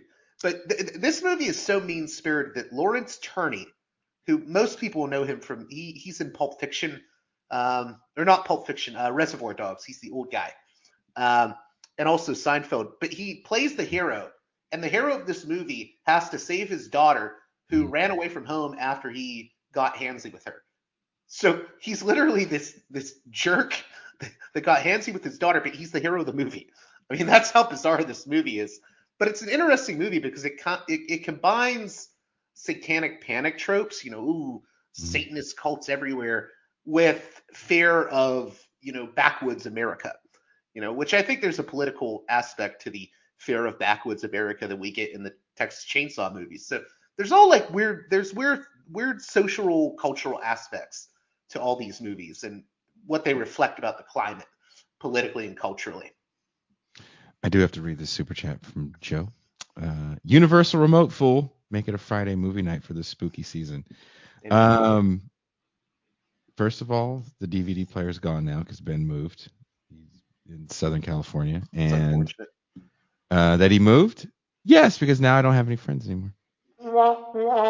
I'm just kidding. I have friends here in Mexico, but yeah, we should make it a movie night. I might have to mail it to Jeremy, but I would ask Jeremy if we can make it a movie night. I want to do as many spooky movie nights this month as possible. M. Toussaint is working on booking out an entire spooky. She called it spooky season, and she's been confirming shows left and right. So there's going to be some really interesting shows coming up. Um, that being said, is that movie Italian? Midnight? Someone says it sounds Italian. No, Midnight is. I mean, it was a regional Pennsylvanian movie. So John Russo, that like I said, Night of the Living Dead, he made all these movies, horror movies in Mhm. Pennsylvania. He also helped write. He was the guy that wrote the novel that eventually became Return of the Living Dead. But the movie is very different from the Is he the novel. one that had the rights to it and made that Return of the Living Dead Yeah, yeah, movie? yeah. Okay, He okay. he helped produce the original Night of the Living Dead, but And he then he continues made. his career making these movies like Midnight. In the Mhm. 90s, he made a movie called Santa Claus, Claws, I know it. which is also a mean spirited, very low budget movie that begins with like a kid seeing his parents having sex and then like getting Yep, murdered or murdering them. yep. Like he's just his I movies are extremely grim. I know Santa Um, Claus. but Midnight to me is just interesting because I mean I'm sure you have thoughts on this. Just that weird fear of I mean even I have it when I'm on the back roads in Florida here where I'm at right now. Hmm. That fear of like rural America gets played on in Midnight. So it's just interesting how all of these different movies play off the fears of the time. The best movie about those fears, in my opinion, is Tucker and Dale Meets Evil. I love Tucker and Dale versus Evil. Yeah. Tucker and Dale versus Evil, to me, is a lot of the South in a nutshell. Yeah. And I think I've told this story before, maybe in the Champagne Room. And someone please stop me in the comments if you've heard this before. But on tour in a long time ago, I can't remember the year, we were at a truck stop in North Carolina, and this guy looks over at me and my ex. It was a group with my ex, it was just us two, and he goes, "Y'all a band?" We're like, "Yeah." And we just started talking after that, and he was asking where we were playing and stuff like that, and we told him. And we happened to be playing somewhere near where he lived. And we were playing in a place called Carrollton, Georgia. And we had just heard that it was outside of Atlanta. And to me, outside of Atlanta means that you're just, you could see the city. You're like a hop, skip, and a jump from the city. And I didn't really understand outside of Atlanta could be an entirely different world of like coloreds only restrooms, right? And so we talked to the guy, and he goes, "I'm gonna try to see y'all when you get to town." And so that was like, it was like, we'll be there next week. So we told him the date. I think we even like exchanged numbers or something. And he looked like every fear you have of the rural South, of just rural America. He's a tall white man with a dirty trucker hat, a very thick drawl. He looked like he could be a part of Henry the serial killing team, right? And we drive. This is back before we had a map, so we would take the directions that like whatever navigation app we were using at the time would give us, and those things take you down like a lot of state routes. State routes in certain places are frightening. And we went to a town either called Whitesville or Whitesburg. And my ex is from Canada. So there's certain things about American racism that just didn't compute with her, and she is a person of color as well. So we saw a bunch of antique shops going down this state route, and she was like, "Let's go to the antique shop," and I was like, "I don't know." And she's like, "Oh, let's just go. Look at all these antique shops." So we get out of the car. We stop the car. JG, I'm not even trying to be funny. People in the stores start walking out and looking at us. And she doesn't think anything of it until we walk into a store, and it's just like you hear the record skip like, "Rrr." And so she's like, "Oh, she goes, I think we should get back to the car." And so as we're going back to the car, more people start walking out, and they're looking to see like where we're going, right? They're just looking, and we're getting scared, and the car feels like it's like 12 miles away. It's just a block away. But it's one of those state routes where there's no sidewalks. You're trying to get down a dirt road as fast as possible. Then all of a sudden, because we're not looking back, we know if we look back, we're gonna die. It's like we're like, if you look back, you're gonna get shot, right? And we right before we get to the car, and it's like a scene in the movie, like John Cusack and Better Off Dead, fiddling with your car keys, trying to get them. We hear a car pull up and go, "There they go, right there." I dropped the keys because I thought, like, oh, I'm about to get shot. And it was the guy. It was the guy that we had met a week before. He drives up, pulls up in front of us, gets out of his car, gives us the biggest hug, and he starts yelling to his friend, "I told you I knew a band. I told you, this is the band right here." True story. Yeah, I mean, I've had weird experiences like that too, where I've been out in rural Pennsylvania Ooh. camping with friends and stuff, and it's like you go into a shop in a very very rural area, and you feel like everyone's looking at you, and then you talk to them, and you're like, oh, maybe I had misconceptions. That's why it's funny with rural Mm-hmm. horror. A lot of it really starts not just with Texas Chainsaw Massacre, Deliverance. but the 1972 John Borman thriller Yeah. Deliverance. But Deliverance is really interesting, right? Because in a weird way, that movie is more nuanced about the whole rural America thing. Mm-hmm. is throughout the beginning and middle section of the movie, you're like, wow, these rural rednecks, they're like terrorists, hillbilly terrorists. But really, in the third act, it's these rural people that help nurse John Voight and his crew of characters, back to life, and they're helpful to him. Mm-hmm. They're actually portrayed in the third act as like decent people, just like us. Just like us, Like these, yeah. right, Just like right. us They're not sleepout. different. Right? But it's weird because that's like the first movie that starts the whole what's been called the hillbilly terrorist subgenre, right? Mm-hmm. But it's more nuanced. Like there are these bad characters that are kind of rural, but there's also good ones. Where I think in later iterations of that trope, no, they're just all bad, right? Like, Yeah. do not go to the backwoods, And we even have movies to this day like that. Like, they just made a remake of Wrong Turn. Somehow Jesus. there is 6, 7 Wrong Turn movies. I don't know how. Because the first two are okay, but like after that, it's why, Yeah. But like, oh, if you go to West Virginia, you're gonna meet deformed cannibals. Like that trope is so popular, and it's just weird. You went from something relatively nuanced like Mm-hmm. Deliverance that is nuanced about rural America to stuff like Wrong Turn and what we have today. I mean, we can't lie and act like these things aren't kind of embedded in our psyche. Like, Right. there's something that people always bring up on the show, and I think it's pretty funny.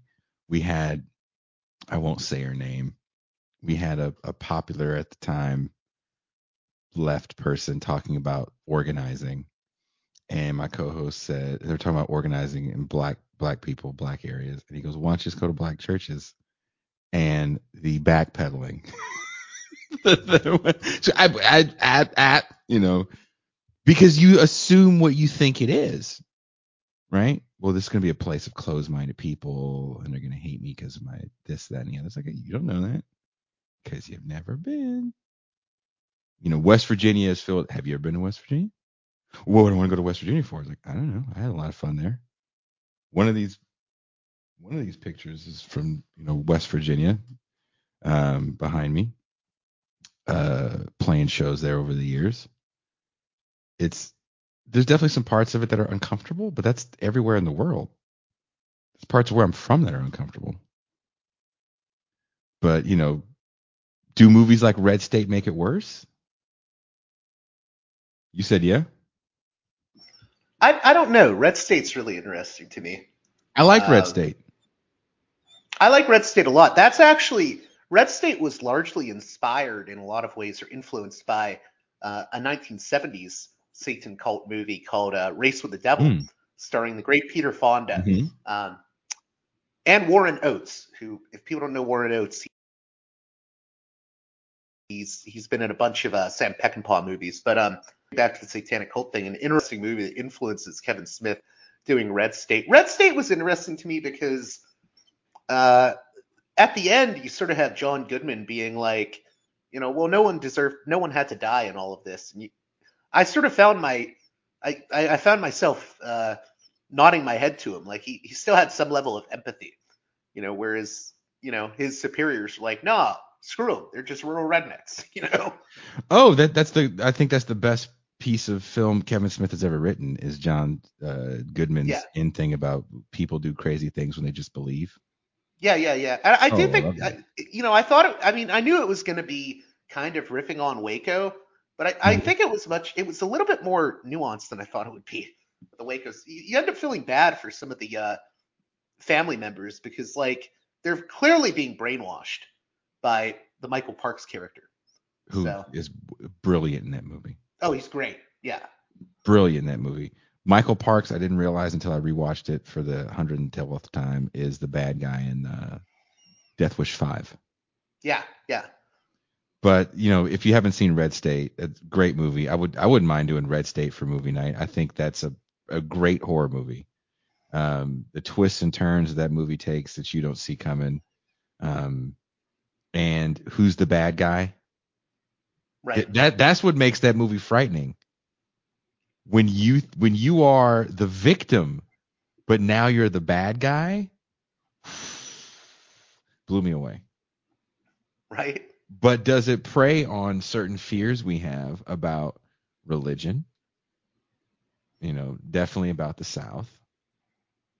I think we've done several shows about religion on this channel, and there's always some pushback some people have about religion. Right. They definitely have. I don't know where everybody comes from that listens to this show, and if you've come from a repressive religious household, I can totally understand why you would I mean, hate organized religion. I was gonna say I think that's just what horror movies do generally. I mean, there's a great essay by Stephen King, uh, where he opens the essay saying, at best, horror is conservative. At worst, it's just almost inherently reactionary. Mm. There's not a lot of room for nuance in a horror movie. There's the it's black and white. There's the good self, and then there's the other, the scary big other that we Mm-hmm. have to be afraid of. And I do think that lends itself to a sort of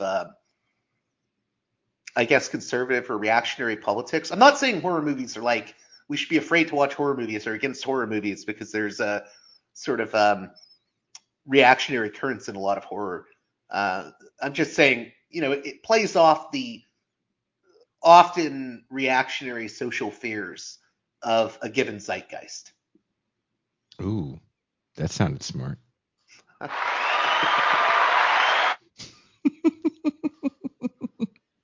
Look, I love horror movies, and sometimes you can read some things in the horror movies.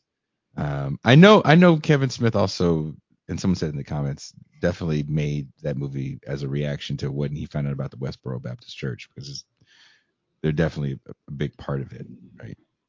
But it also talks about kind of how powerful some of these churches are in these rural communities. And actually, in any community, a church can be extremely powerful. I don't know how powerful Westboro is in Kansas. Again, there's parts of this country that I don't need to see again. No, yeah, Scare the shit out of me. 110%. Yeah. But look, I've kept you for well over an hour, and I know it's later where you are in the country. I won't give out where your position is, so you don't get mobbed. Um, give me your favorite satanic panic horror movies in no So particular order. Trick or Treat is up there. Mm-hmm. Uh, if we're going with newer ones, Mm-hmm. one that I'm really, really into is it's almost filmed to look like a TV movie, but maybe more violent from the 80s, and it has that very 70s, 80s feel, is House of the Devil, starring Warhol Girl, Mary Love it. Warrenoff, and the great Tom Noonan. Love From that movie. Oh yeah, it's a great movie, and it's directed by Ty West, who Was it's that the weird to first me. one? Was that the first one of Ty West's little I'm gonna make the movies look like 80s movies? Was it House of the Devil the first one? I don't know if that was the first one. I mean, it's weird to me because everyone is all up on Ty West now. Everyone loves Ty West now because of X and Pearl. But I remember I was into Ty West going back to the House. Roost, the vampire bat movie he did in like 2001, House of the Devil. One of my favorites of his is The Sacrament, which is it's literally a retelling of Jonestown, but with Vice magazine in it. Uh, Ooh. you know, Oh, yes. They yeah, literally play the audio. yeah, They literally had the audio from the Jonestown massacre. yeah. Sacrament. Yes. Yeah, Ty West is an incredible filmmaker. I'm surprised it took so long for him to get recognition with X and Pearl. He also did a really great western with Ethan Hawke. I forget the name of it. I think it's called In the Valley of Violence. Did Ty But West make that movie? And I think it's called Revenge. Came which out one? like I think it's called Revenge. I think it came out like 2018, 2019. I Where don't there's know. Was it what was it about? a woman I goes. know the one you're talking about. I don't think he did that one. I always said it was a woman, and he already. You know what I'm talking about? Is it called Revenge? Yeah. He didn't do that. No. Who did that movie? That's a good question. I actually haven't seen that movie. I keep getting recommended it. Woo, woo. That movie is like woof. It's brutal to watch, but it's good. I swear Ty West did that because it just has that. I guess some bit of style. Yeah. He also did. I mean, I'm not a big fan of this series, but he did the second Cabin Fever movie, Mhm. which is like it's basically a better version of what Eli Roth did. No, I mean I'm not joking. It's like if you were to watch a John Waters movie, Mhm. but it's Cabin Fever. I mean, Ooh. he hates that movie and wanted his name taken off of it because apparently the studio interfered with it. But I mean, I enjoy it. I mean, it's only like 79 minutes long. That's how Oh, it's much was perfect. cut out of it. But Ty West is just very underrated. And House of the Devil is actually probably one of my favorites. It may even be above X, to be honest. I still have to watch Pearl. You know what I just watched recently? And I don't know if we could call it a Satanic Panic movie because it's like post Satanic Panic, but I recently finally got around to watching Jennifer's Body, the Diablo Cody written movie with Megan Megan Fox Fox, yeah. and Amanda Seyfried. And I actually really enjoyed it. I was like, oh, it's an anti-emo band movie. The emo band is evil in it. I was not an emo kid growing up. I don't believe you. I'm looking at you right now. Your bangs just wanted to swoop to the side.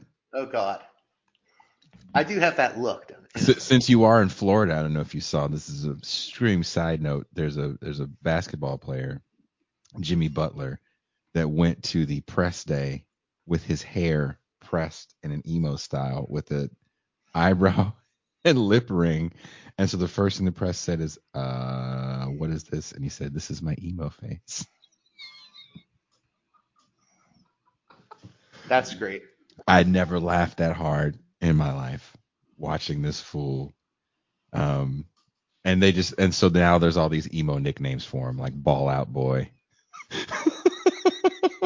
There was a whole list of emo nicknames for Jimmy Butler. I need to find it. It was Yeah, rather hilarious. I was going to mention another movie. Have you ever seen Witchboard? Hell yeah. Witchboard is great. That's Uh, I don't know if you call that satanic pen. I mean, it's about Ouija, evil Ouija board stuff. the guy that says Ouija in it all the time that was in the soap operas. Right. Yeah, yeah, yeah. He, I love him. And that woman I think he died. Tawny Katane sadly passed away. Who else passed away from that movie? I mean, there's a lot of people. I I think mean, the actual guy that gets decapitated actually passed away. right. There's not too many people left from that film. Yeah, Witchboard. Go watch Witchboard. I would throw Witchboard in there with the Satanic Panic movie. Right. I would definitely throw The Burbs. Yeah. You know, the guy that did Witchboard also did another one. I don't know if you call I would call it Satanic Panic. Hmm. Night of the Demons. You know. I made a friend watch Night of the Demons yesterday because I found it on YouTube. Did he see it for the first time? It was she. Yeah, it was her Okay. first time seeing it, and I got all these messages telling me to go F off and they're never going to listen to me again. Because I guess YouTube blurbs out boobs. Oh, okay. I see. I see. Yeah. You can't have that. The lipstick scene. She was just That's one of the mad. greatest gags of all time. But go on. Dude, I thought that's a fun movie. I was like, it's a fun movie. She was like, this is stupid. Like, don't ever do this to me again. Right. Well, the Um, sequels are even more crazy.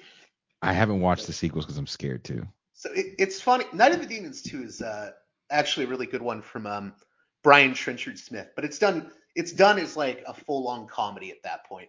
I mean, there's like nuns fighting the demons with like super soakers filled with holy water and crucifix nunchucks. Also, Morbid Angel. You know, Angela, what's her name? Amelia Kincaid, who plays Angela, the Uh-huh. main demon girl in it. She has the sexiest dance scene ever. It's better than the one with Bauhaus in the first one. She dances to Morbid Angel. Okay, I have to see the second one then, just because you said And the that. third one is really weird because it comes out in like 96, 97, 98, something like that. Mhm. And the entire like cast and crew, or most of it, are the same people who worked on Goosebumps and Are You Afraid of the Dark? Because it's a Canadian movie. And it's the weirdest thing because you're like, this is like Night of the Demons if it was a Goosebumps or Are You Afraid of the Dark episode, Is even that good though? stylistically. Is that good though? That might I actually mean, be I good. enjoy it. I like it for what it is, but it's just completely different. And also, all three of those movies are getting like 4K remastered In a Blu-rays. box set. Yeah, yeah. So that And means they Night of the probably Demons, pulled it'll it be the to. first time that it's on Blu-ray. Night of the Demons 3 will be the first time it's on Blu-ray. So I think this that's coming era, out this month. Yeah. for me, this era gives us a lot of fun cinema. Like I said, Trick or Right. Treat, The Gate. Um, there's another one we said besides Black Roses, which is that Oh, I'm blanking. rock and roll Rock and Roll Nightmare. Rock and Roll Nightmare, worst movie of all time. Right. But watch Dude, it I've seen anyway. movies that are worse. Trust me. Really?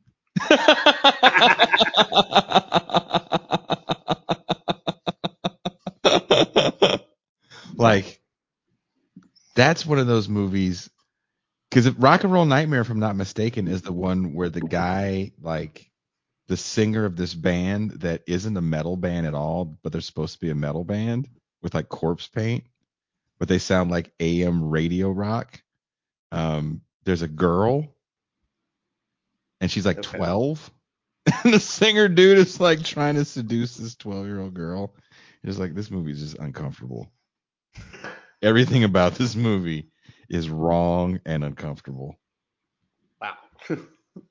Charles Ghost says, thanks, JG and Jason, for the date night recommendations. Hey, oh, but by the way, I have to mention, there's something we forgot to mention about Trick or Treat that is really interesting. You remember the nerdy character that's friends with Ragman, Roger? He was a writer. That's Glenn Morgan. That's the guy who helped write most of the X-Files, and it's Yeah. and he Okay. did the Final Destination movies. I think he was involved with like maybe 1 and 3. one. Yeah. 1 and 3. Yeah. I saw that. I didn't realize he was a writer, and I think Well, this is the only I time he think ever his acted. brother Darren is more well known as a writer because he did some of the best X Files episodes. But yeah, both of them are like there's an X Files connection to Trick or Treat. I think Trick or Treat is an entertaining film. If you want to go back and really understand the Satanic Panic without watching a documentary, watch Trick or Treat and then watch The Gate. The Gate is fun. I can watch The Gate with my 5-year-old, and he can get a little weirded out, but not too scared. And that's kind of how I judge certain types of movies, because I know there's adults that don't want to be scared, and a lot of people don't want to see gratuitous violence for gratuitous violence's sake. I mean, on Twitter the other day, I was having a conversation with someone about horror movies. I think talking to you, someone had responded to me, and they were like, "How do you feel about the Terrifier movies?" I was like, "I don't really like them. I don't really dig them. It's just too much." Do you dig You the kill. Terrifier movies? I'm not as big on the first one, but I like what Damien Leone did with the second Terrifier. Not necessarily for the gore. I get why people don't. I can understand why people don't like that aspect of it. But I thought Terrifier 2 was actually a really interesting movie. It was like they gave Damien Leone more money, and he Mm-hmm. said, they said I couldn't write a story with Terrifier 1, that it was just gore, so I'm going to write a movie that's really weird and basically feels like David Lynch does a slasher movie. Well, I watched Terrifier 2 in theaters, and that movie is profoundly weird. It's just a Then maybe I should profoundly check out weird 2, movie. because I thought 1 was like, yeah, I get it. It's just gross. I mean, the only thing about Terrifier 2 is that it's really long. It's 2.5 hours long. But I mean, there's like dream sequences and like weird. It's like Twin Peaks with a killer clown. Hmm. And I mean, there is some gory moments in it, some very, very gory moments. But I mean, I'll defend it on the grounds that I think it's just a very interesting movie stylistically, and there's a lot of surrealism in it. Like I said, it's very Lynchian, and there's like weird nods to Pee Wee Herman in it too, for some reason. Yeah, it's a profoundly weird movie. That you're making it seem interesting, because I watched the first one and I wanted to like it. I didn't come into The it with my first nose one in the is. air. I'm not a big fan of the first one. I hate to say that because I like to support directors like Damien Leone. I think, I appreciate independent directors like that. But the first one, I was just like, it's oh, shock the kids. I mean, that's really who the movie is made for. The original Terrifier did very well. I remember because I went back to college. That's all the college kids were talking about around Halloween. It's an endurance test movie, you know. I I mean, guess, but it's almost like we were talking about music the other day, and yeah. once you've called out the color of your butthole on a song, there's nowhere else for you to go. You can't. There's no follow up single for that, No, I agree. Yeah. right? You've done it all, and a lot of this stuff, I feel like, if you've seen Last House on the Left, I don't really need to see I Spit on Your Grave. Right. We can talk. We've of course talked about that movie, but Yeah. it's like, oof, you've seen one rape torture movie. Do you need to see 15? You know? Well, yeah, I get you on that. I mean, it's funny. I think I was thinking about it. I was putting Grave since we talked about it last time. I don't even really. I think I've like blocked the rape scene out of my head. You just remember You the know? vengeance. No, I really like the revenge part because I'm Yeah. like, I mean, I really find that movie cathartic because I've known people that have been through. I had an ex that has been through some stuff, Hmm. and I'm like, it's cathartic seeing that girl get her revenge on them all. But I mean, yeah, movies like that, I can understand why. I mean, I'm not as big into the gore stuff myself, and I think gore for gore's sake can often be very boring, Yeah. unless it's like Freddy Krueger style gore. I kind of dig that, but The Tucker and Dale stuff brought me back mhm. because I was so out of it, and watching how funny they made the over the top gore, and then that get back when we were talking about that commentary of the fear of these people just because. Because when you go to the South, there's things that will frighten you. Gun racks are unsettling.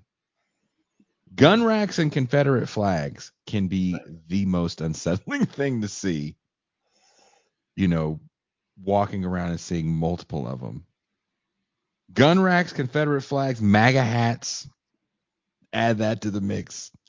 These things can make your trip to the South like a horror movie. You might think you're in Deliverance, but you're probably more so in Tucker and Dale land than you are in Deliverance. Sometimes.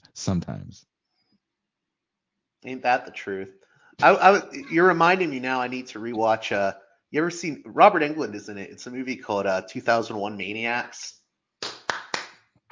That's the ultimate. I'm afraid I of used to like the South own movie. 2001 It's a Maniacs. remake too of an old '60s movie by Yeah. H.G. Lewis.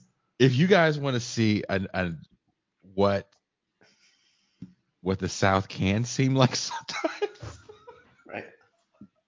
watch 2001 Maniacs with Robert Englund, where these people make a wrong turn and get into this town that is haunted. I guess you would say, right? It's haunted. JD, Yeah. it's a Yeah. haunted There's town, and they're ghosts basically. Yeah. they're ghosts from the Civil War. They're Right. And Southern they come ghosts. back every year to do their festival and to get revenge on the Northerners. It's it's a bit much, but yeah, it's a fun movie to watch. As crazy as that probably sounds, but it's a horror movie. Yeah, it's very fun. You have any before I go, do you have anything else that you're watching for spooky season? I just saw I don't really even consider it a horror movie, Hmm. but I just saw 10 in theaters. And I'm not big on the Saw movies, but I really liked it because it's basically Saw meets Death Wish, and you get to see Jigsaw, played by Tobin Bell, you know, killing a bunch of like alt health hucksters. So basically, it's Saw versus Kevin Trudeau, Robert F. Kennedy Jr., and people that sell super male vitality pills like Alex Jones. So Ooh, okay, that's not the one with Chris Rock. no, that's Spiral. The new one that just came out is a midquel. It's a midquel. It takes place between the first and the second movie. I've And never I heard mean, of a Midpool. lot of people are mad about it because they kind of make Jigsaw into the hero of it. Someone, Lenny Powers, apparently, Lenny, I hope you're a patron. Lenny says, but Death Wish 3 though, because I had the channel watch Death Wish 3. Right? Yeah, yeah. Death Wish 3 is like I, for me wa- the second best sequel. I wanted him to watch 2, but shout out to Jeremy Simon. He goes, I don't know, Jay. Two's kind of rapey. 2 is hard. Two is so rapey and Yeah. so offensive. Yeah, So it's very offensive. offensive. It's very Reagan's America. It's so offensive. I couldn't stop laughing. Right? Right?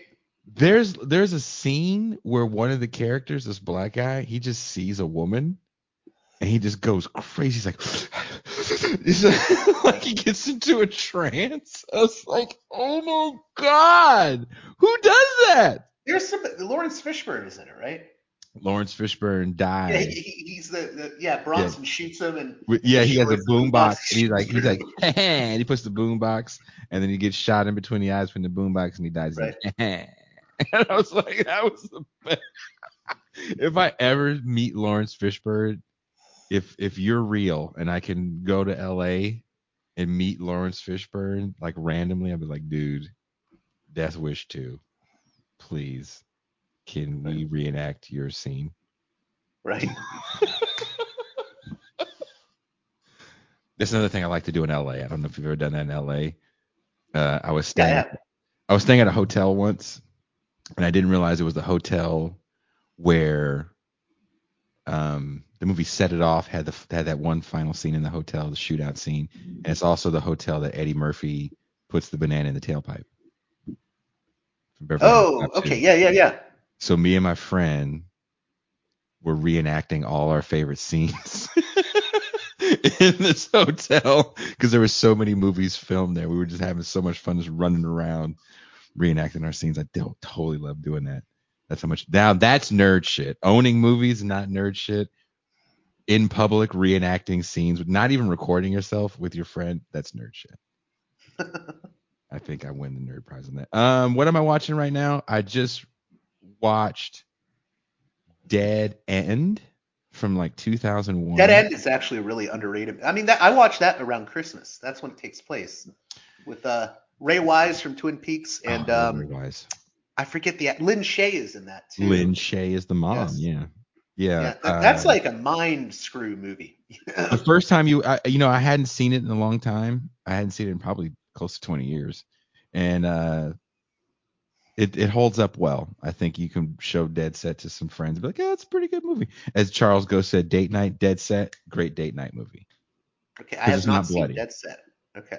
Or Dead Set, it's not Dead Set. I'm sorry, Dead End. Oh, okay, okay, Is okay. it Dead End or Dead Set? Dead End. Dead Right? End. Dead Yeah, End. Dead End with Yeah. Ray Wise. I rewatched Evil Dead 2, I love Evil Dead 2. and then I actually just saw. Have you seen Evil Dead Rise yet? no. I actually enjoyed it. I mean, it's basically Demons 2. It's like a high-rise apartment horror, but with Evil Dead. So People saying Green Room, Lula Fortune, Lula Fortune. I don't know who you are unless we know each other in real life, and you have Green Room's really good. Green Room. They're talking about Green Room. Lula, I won't watch Green Room anymore. I watched Green Room once, and I was like, frightening. Can't do it. I had a Yeah. friend. I think I said this on the show the other day. I had a friend, and we were watching Hostel, Mhm. and he's like, turn it off right now. We're like, dude, what's your problem? He goes, when I tour Europe, I stay in hostels, and I've literally stayed in that place. It's in the city that's supposed to take place, and he goes, nope, not watching it. And that's how I feel about Green Room. I've had too many experiences on the road. I've never siphoned gas, but had too many experiences on the road where you played a show in some nowhere place, and someone goes, oh, my so and so can hook you up for a show in this part of town, in this place that you're going to next, and we drive to that spot, and it's in the middle of nowhere, and it looks like that shit. Wow. I've definitely played in some places. I'm like, there's no reason why I should be here right now. I have to get out of town. So no, F, F that. Great movie. That's how good of a movie that is. It was too real for me. Too Wow. real for me.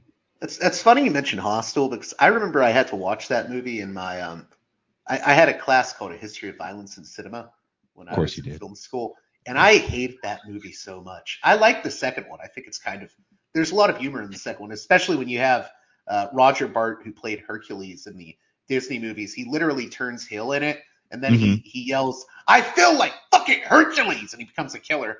And I'm like, that is the funniest thing. But I hated the original Hostel, and I remember I argued with my teacher about it. I said, this movie is just like an attack on like Eastern Euros. It's like xenophobic frat boy crap. And she's like, no, no, you have to understand. It's like it's a revenge movie against stupid Americans. No, I never thought of it that way. Maybe I will have to rewatch it. It does. It feels that way, right? And it can make traveling. I don't know. To me, when you start traveling internationally, especially playing music, and you're nobody, it's one thing when you're somebody and there's posters of you all over town and you're on MTV or whatever the hell it is nowadays that you're on that people know who you are when you come into town. That's a whole different experience than when you're nobody in a foreign country. That's scary. Right. Who gives a damn? Especially if you watched a bunch of Hostile movies. And then if you're lucky enough to have a tour manager, because there's certain places you just like, oh, you're gonna go to like the Balkans with no tour manager and you don't speak any of these languages, have fun with that one. But there's places we stayed in different parts of the world. I'm like, where are we right now? Are we in a beauty shop floor saying here like it's okay? Right. So those movies just because you have to put your trust in people you don't know, and I think that's what makes those movies for me a little unsettling. No, I can see that. Yeah, yeah. And Green Room is just so on the nose with the life that I lead or led, because I don't tour anymore, as a touring musician. You trust that people say, "Hey, my cousin, he'll pay, and you'll get paid." That's another thing that gets you moving. Oh, they have the way to pay you X amount of dollars. Like, oh, that sounds great. We've definitely played places, and we're like, how does this guy have this much money to pay us? And there's like not that many people that show up. He goes, oh, it's kind of a front for a drug operation. Right. You're like, You know, what? it's funny. I've only watched Green Room once, and as much as I liked it, it's not one that I want to revisit again. I mean, it's not like a comedic movie. It's a very serious movie, Yeah. and I don't know. There is something very unsettling about it. See, if I were to pick a recent movie that's like a horror movie about fucking evil Nazis, for me, it's Becky and the Wrath of Becky that just came out. Have you Becky seen and the either of Rat. those? No, but I need to now. It's yeah. Well, they both star. They have the first one has Kevin James. That Kevin James, The guy that's the the meme now that's making me laugh uncontrollably. he's the comedy dude. Yeah, the guy that he's a. I Yeah. got to send you one of these Kevin James memes. Okay. Okay. Well, he plays like a leader of a neo-Nazi skinhead group, Is it a and he does a comedy? home invasion, and this 12-year-old who is like the most sociopathic 12-year-old has to fight him off, and she is like very vindictive. So it's like Home Alone on steroids with a hard R rating. Are the Nazis using the hard R? Just kidding. And then the sequel just came out. It has she decides to infiltrate a militia group, um, and the militia head is played by Sean William Scott, Stifler from American Yeah, yeah. Pie. And it's not like they play their roles seriously, but Mhm. it's Tarantino like violence, so it's kind of there's a comedic end to it. Someone's asking us, have we seen Surf Nazis Must Die? I have. Dude, Trauma, yeah. If it was a trauma film, You were probably lucky enough to see that when that was on USA Up All Night with Rhonda Shear. I saw it. I was able to get it from a Blockbuster.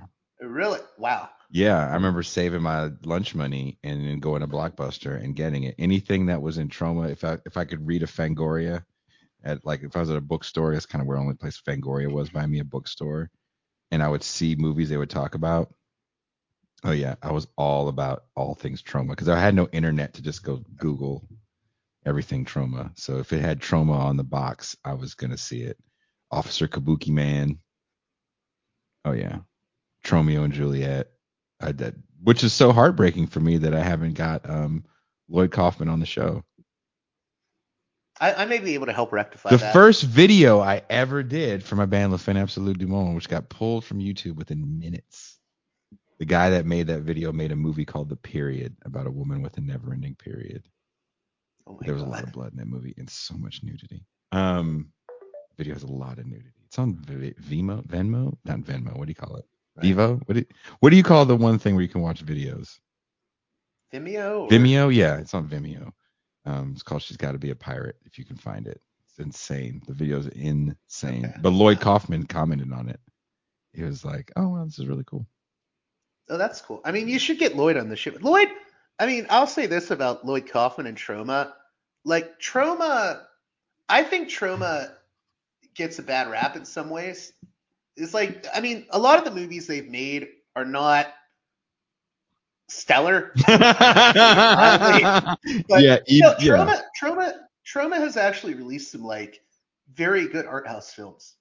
I mean, people don't know that, but like a Story of a Junkie from the '80s, which was an Amos Poe sort of punk film, very startling movie about heroin addiction. Ooh. They also were the ones that released Buddy Giovinazzi's Combat Shock, which is a really great anti-war film. I mean, it's violent, but it's about a PTSD veteran, a veteran with PTSD. So I mean, the stuff Troma is known for is I enjoy like Toxic Avenger and stuff, but they've also released some stuff outside of the sort of camp stuff that is like very much overlooked. Maybe those were passion projects by Lloyd.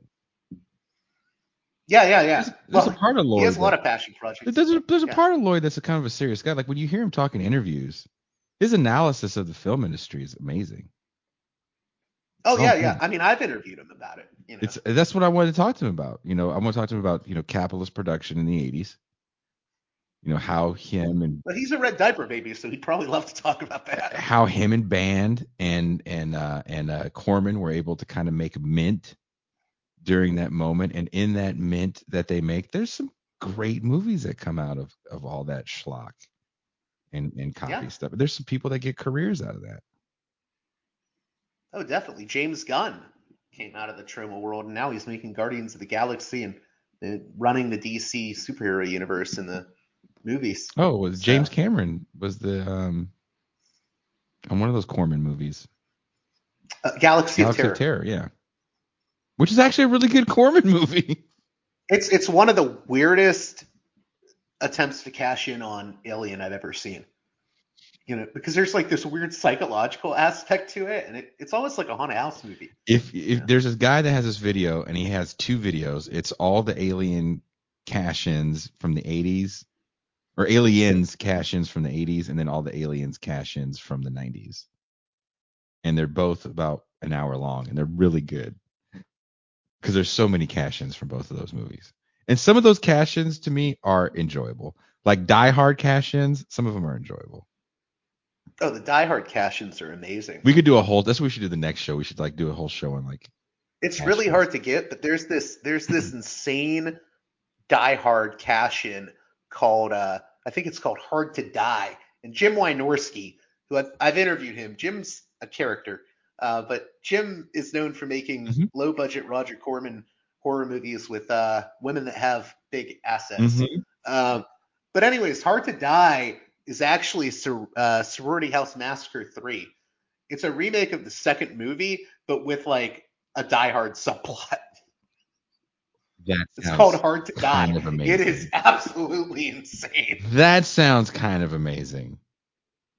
Because I'm not going to lie, I get Sorority House Massacre and Slumber Party Massacre mixed up all the time. Slumber Party Massacre to me is so much better than the first Sorority House. First Sorority House is when the sorority leader lady, they drown her on accident in the pool. I can't remember. I mean, Sorority House Massacre is that movie is weirdly self-serious. I mean, Slumber Party Massacre is like a feminist horror comedy. Sorority House Massacre is like, no, we're just a straight feminist horror. Both directed by women. So, I mean, the Driller Killer, by the time you get to, I think it's Slumber Party Massacre 2, is just, he's Roger Rabbit. He's dancing around. The drill now has a guitar on it. He's Fonzie and Freddy. Oh yeah, it's just too much. Yeah, the rockabilly thing. Yeah, I didn't dig it. There's the one that tries to do more what the original did. What's weird is, why you get Sorority House Massacre movies mixed up? The second Sorority House Massacre, all the footage to explain the killings is from Slumber Party Massacre. Like the flashbacks in Sorority House Massacre 2 are from Slumber Party Massacre rather than Sorority House. It's weird. Like when you watch enough of these movies, especially like certain Corman movies, there's so many scenes that they just steal from other movies, which to me makes it hilarious when you watch some of these movies. You're like, wait a minute, that's from the movie, Air Force One with. Yeah, I remember I would watch these Jim Wynorski and Fred Olen Ray movies where they always reuse the same car crash in every movie. Well, if you watch anything from Corman's company, if it's in outer space, you're going to see some Galaxy of Terror stuff in the 90s and maybe even 2000s. Right. They're just going to slice it in. Oh, we need a spaceship. F it. There you go. Use that shot from Galaxy of Terror. We'll reverse it. Like, what I didn't realize for a long time? That the same guy that made the ships for Star Wars made the ships for the first Battlestar Galactica in the 70s. Oh, really? So if Wow, you I didn't look know at that. the ships in Battlestar Galactica, they are the same colors as Star Wars ships. Okay, huh? They look exactly the same. Right. Like, I love that. Someone says Bruno Mattei. Bruno Mattei is my favorite because he made Strike Force Commando. Dude, Bruno Mattei rules. I don't care what anyone's. Bruno Mattei's like a hero of mine because he's like an insane renegade. By the time he was like in his final years of life, he was making movies like The Tomb, where he literally stole shots from the 1990 Brendan Fraser The Mummy movie. And I'm like, this dude is bold. Also, Rat's Night of Terror is like one of my favorite Italo horror schlock Bruno fests. Mattei, if I'm not mistaken, did Terror in Beverly Hills with what's Stallone's brother's name? Frank Frank Stallone. Stallone. Didn't Bruno Mattei do that? You know what's sad? I know that movie.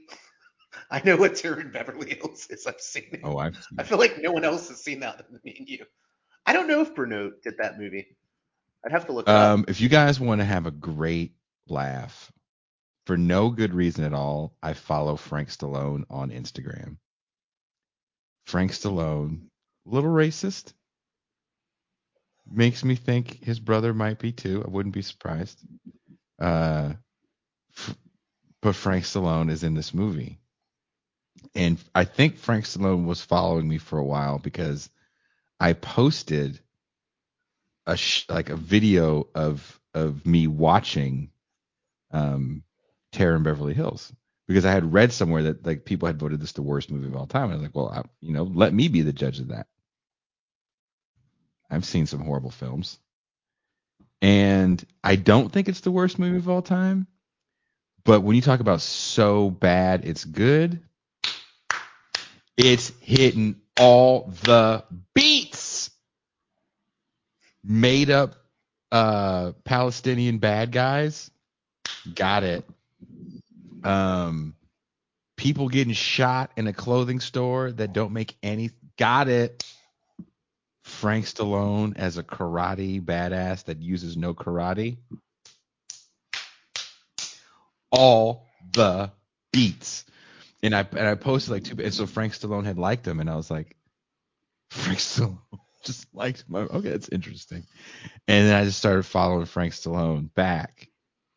I would say it's a big mistake, but he's an interesting follow on Instagram to say the least. Have you seen the legitimately good movie that he's in, Barfly, with No, Mickey Rourke? but It's a Bukowski. Yeah, you know what? You know what's good? The soundtrack to Saturday Night Fever. This is the end. yeah, that's true. That's true. Well, in Barfly, he's the villain. He's basically this bartender that's always like, "I'm kicking you out, Bukowski," and then he like beats the shit out of Charles Bukowski, and like the whole movie is just Bukowski trying to get one win over Frank Stallone. I thought Barfly was with Mickey Rourke. It is. Oh, Mickey Rourke is Frank Bukowski. Stallone is the bad Okay, guy okay, in it. okay, okay. I mean, he's the closest you have to a villain in that movie. It's Rourke and Faye Dunaway, but Frank Stallone is like the evil bar guy that always gets into fights with the Mickey Rourke Bukowski I gotta character. watch that then. Someone says their personal favorite so bad it's good as Fear.com. I vaguely remember Fear.com. That's a movie I just don't remember. See, I've seen movies made on like $5 budgets, so I have a very skewed perception of what is really, really bad. Yeah, when you start going down a rabbit hole of like bad film, Dude, even once you start watching like shot on video movies from the from the 80s, your 80s, whole perspective on what is oh bad, yeah. you know. I mean, there's some good shot on video movies. Like Video Violence is actually like for its budget a very good movie Mm. and much more story oriented. But it's a lot of there is like so many bad like shoestring budget movies that were made in the 80s and 90s that were shot on video, not even on a film. Mm-hmm. But I hate putting down those kind of movies though because I know some of the people who directed those movies. My whole thing is like if you took the time to make a movie, like that's a lot of work that goes into writing a Yeah, script and finding people to want to be in your movie. You know, even if it looks like crap, it took hours to get those shots right. You edited that thing, you put music to that thing. You probably didn't know what you were doing, so you were learning on the fly. Like I give props to people like that. Like if you did it, congratulations for doing it. I don't have to dig it. Right? But yeah, someone says Things is the best shot on video movies. Things is another one of those movies. It's like, you did it. Things is wild. You did it. You made a movie. I haven't. And you know what? I don't have the patience to. If Right. someone said, all right, Jay, you're gonna have, X amount of months off to write a script and shoot a movie, I'd be like, I'd rather do the show. I'd rather Wow. figure out how to put shows together when people cancel on me last minute. I'd rather get in fights with the gang getting shows put together than try to sit down and write a movie, shoot a movie, edit a movie, get actors for this. That's a lot that goes into. But that didn't have somebody say, yeah, F you in your movie. No, I'm good. You know what's really great? Just don't say anything at all. There's so much stuff I don't like. I don't need to tell you what I don't like. Right. Yeah, I mean, I've done that because there's certain movies I've seen from directors I personally know that I'm like, I'm just not going to comment on this one.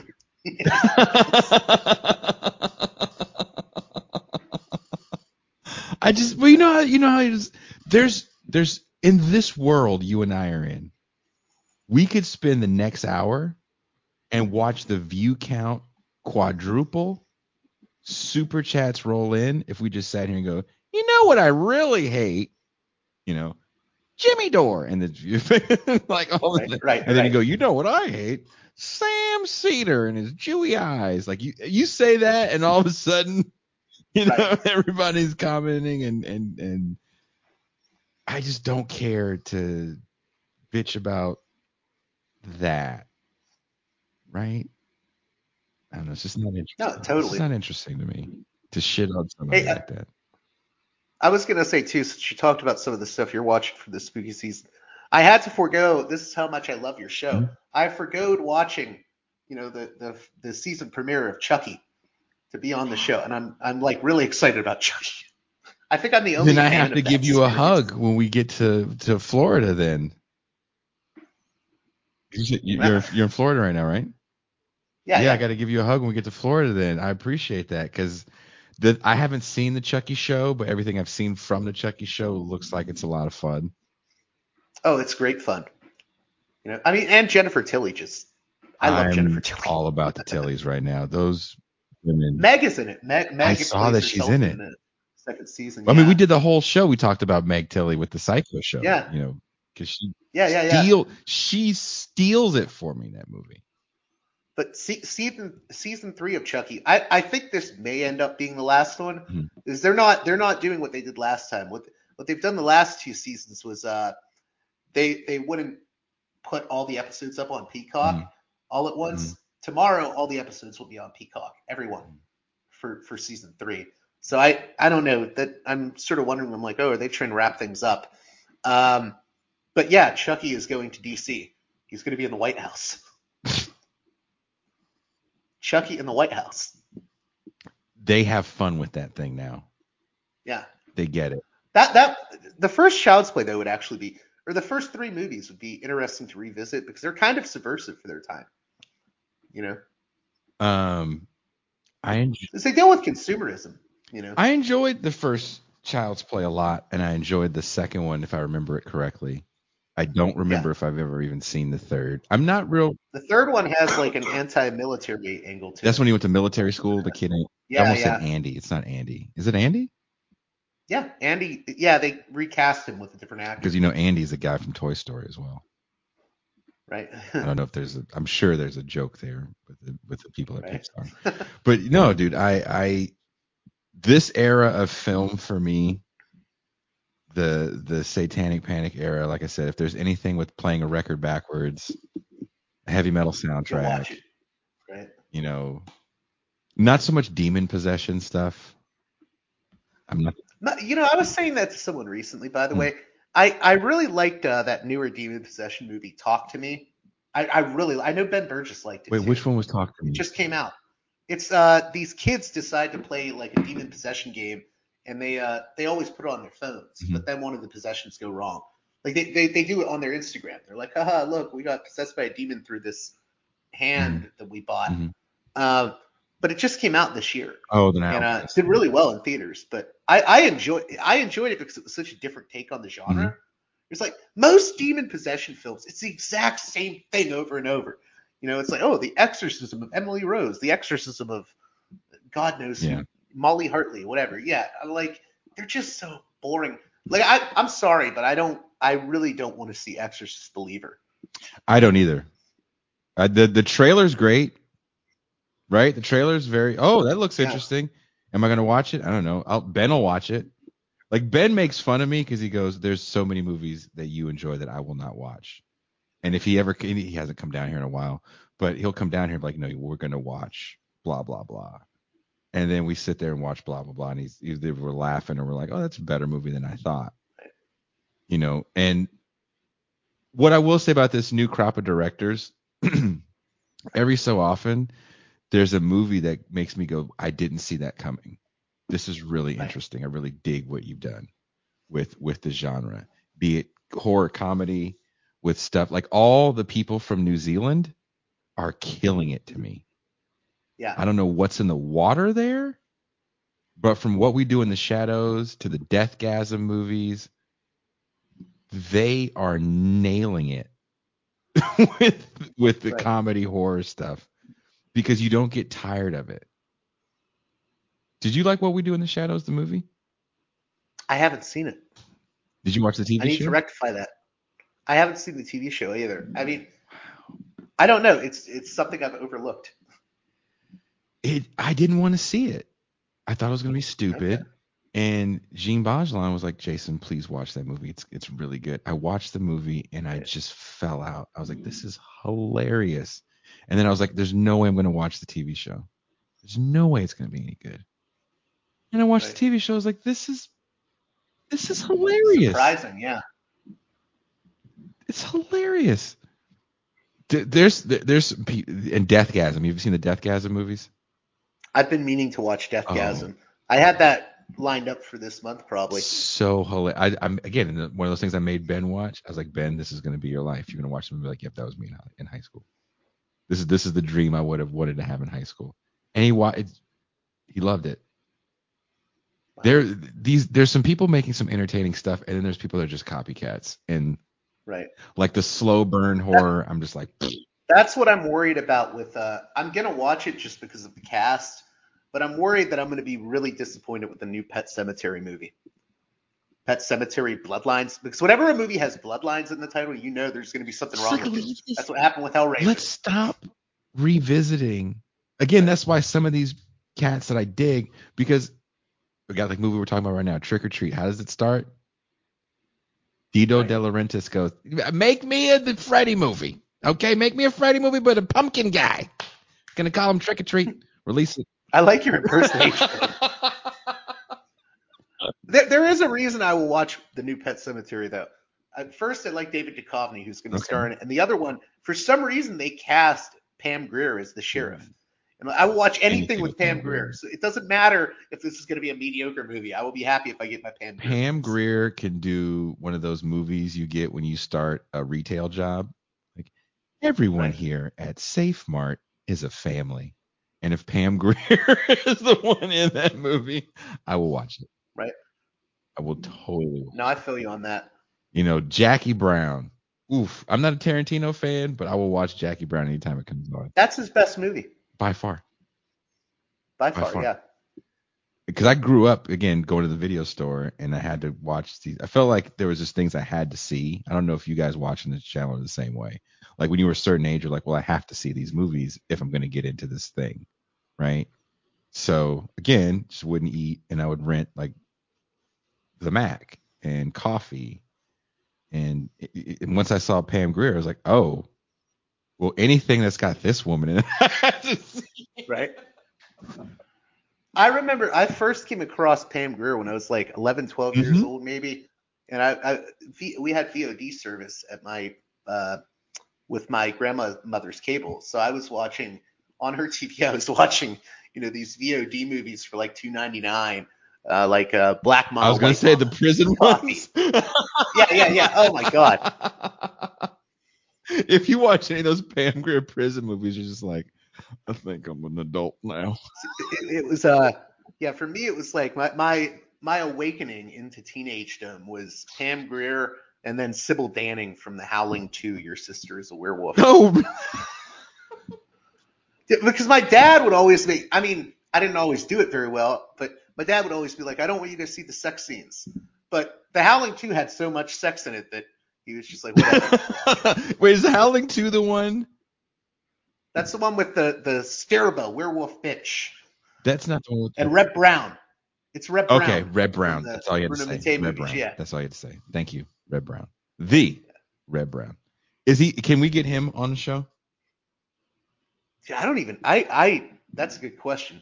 I don't know where Reb Brown is these days. I'd have to ask around some of the convention circuit people I know. These are the people that I would love for us to interview, and you have to make this happen. Right. Caroline Williams from Texas Chainsaw Killer. Caroline can be hard to get. I've tried getting Caroline on, but Phoebe Cates, oof. right? Just for no other reason than Gremlins and Fast Times. Definitely You know, that Fast was Times. probably that was like an instant crush for me growing up.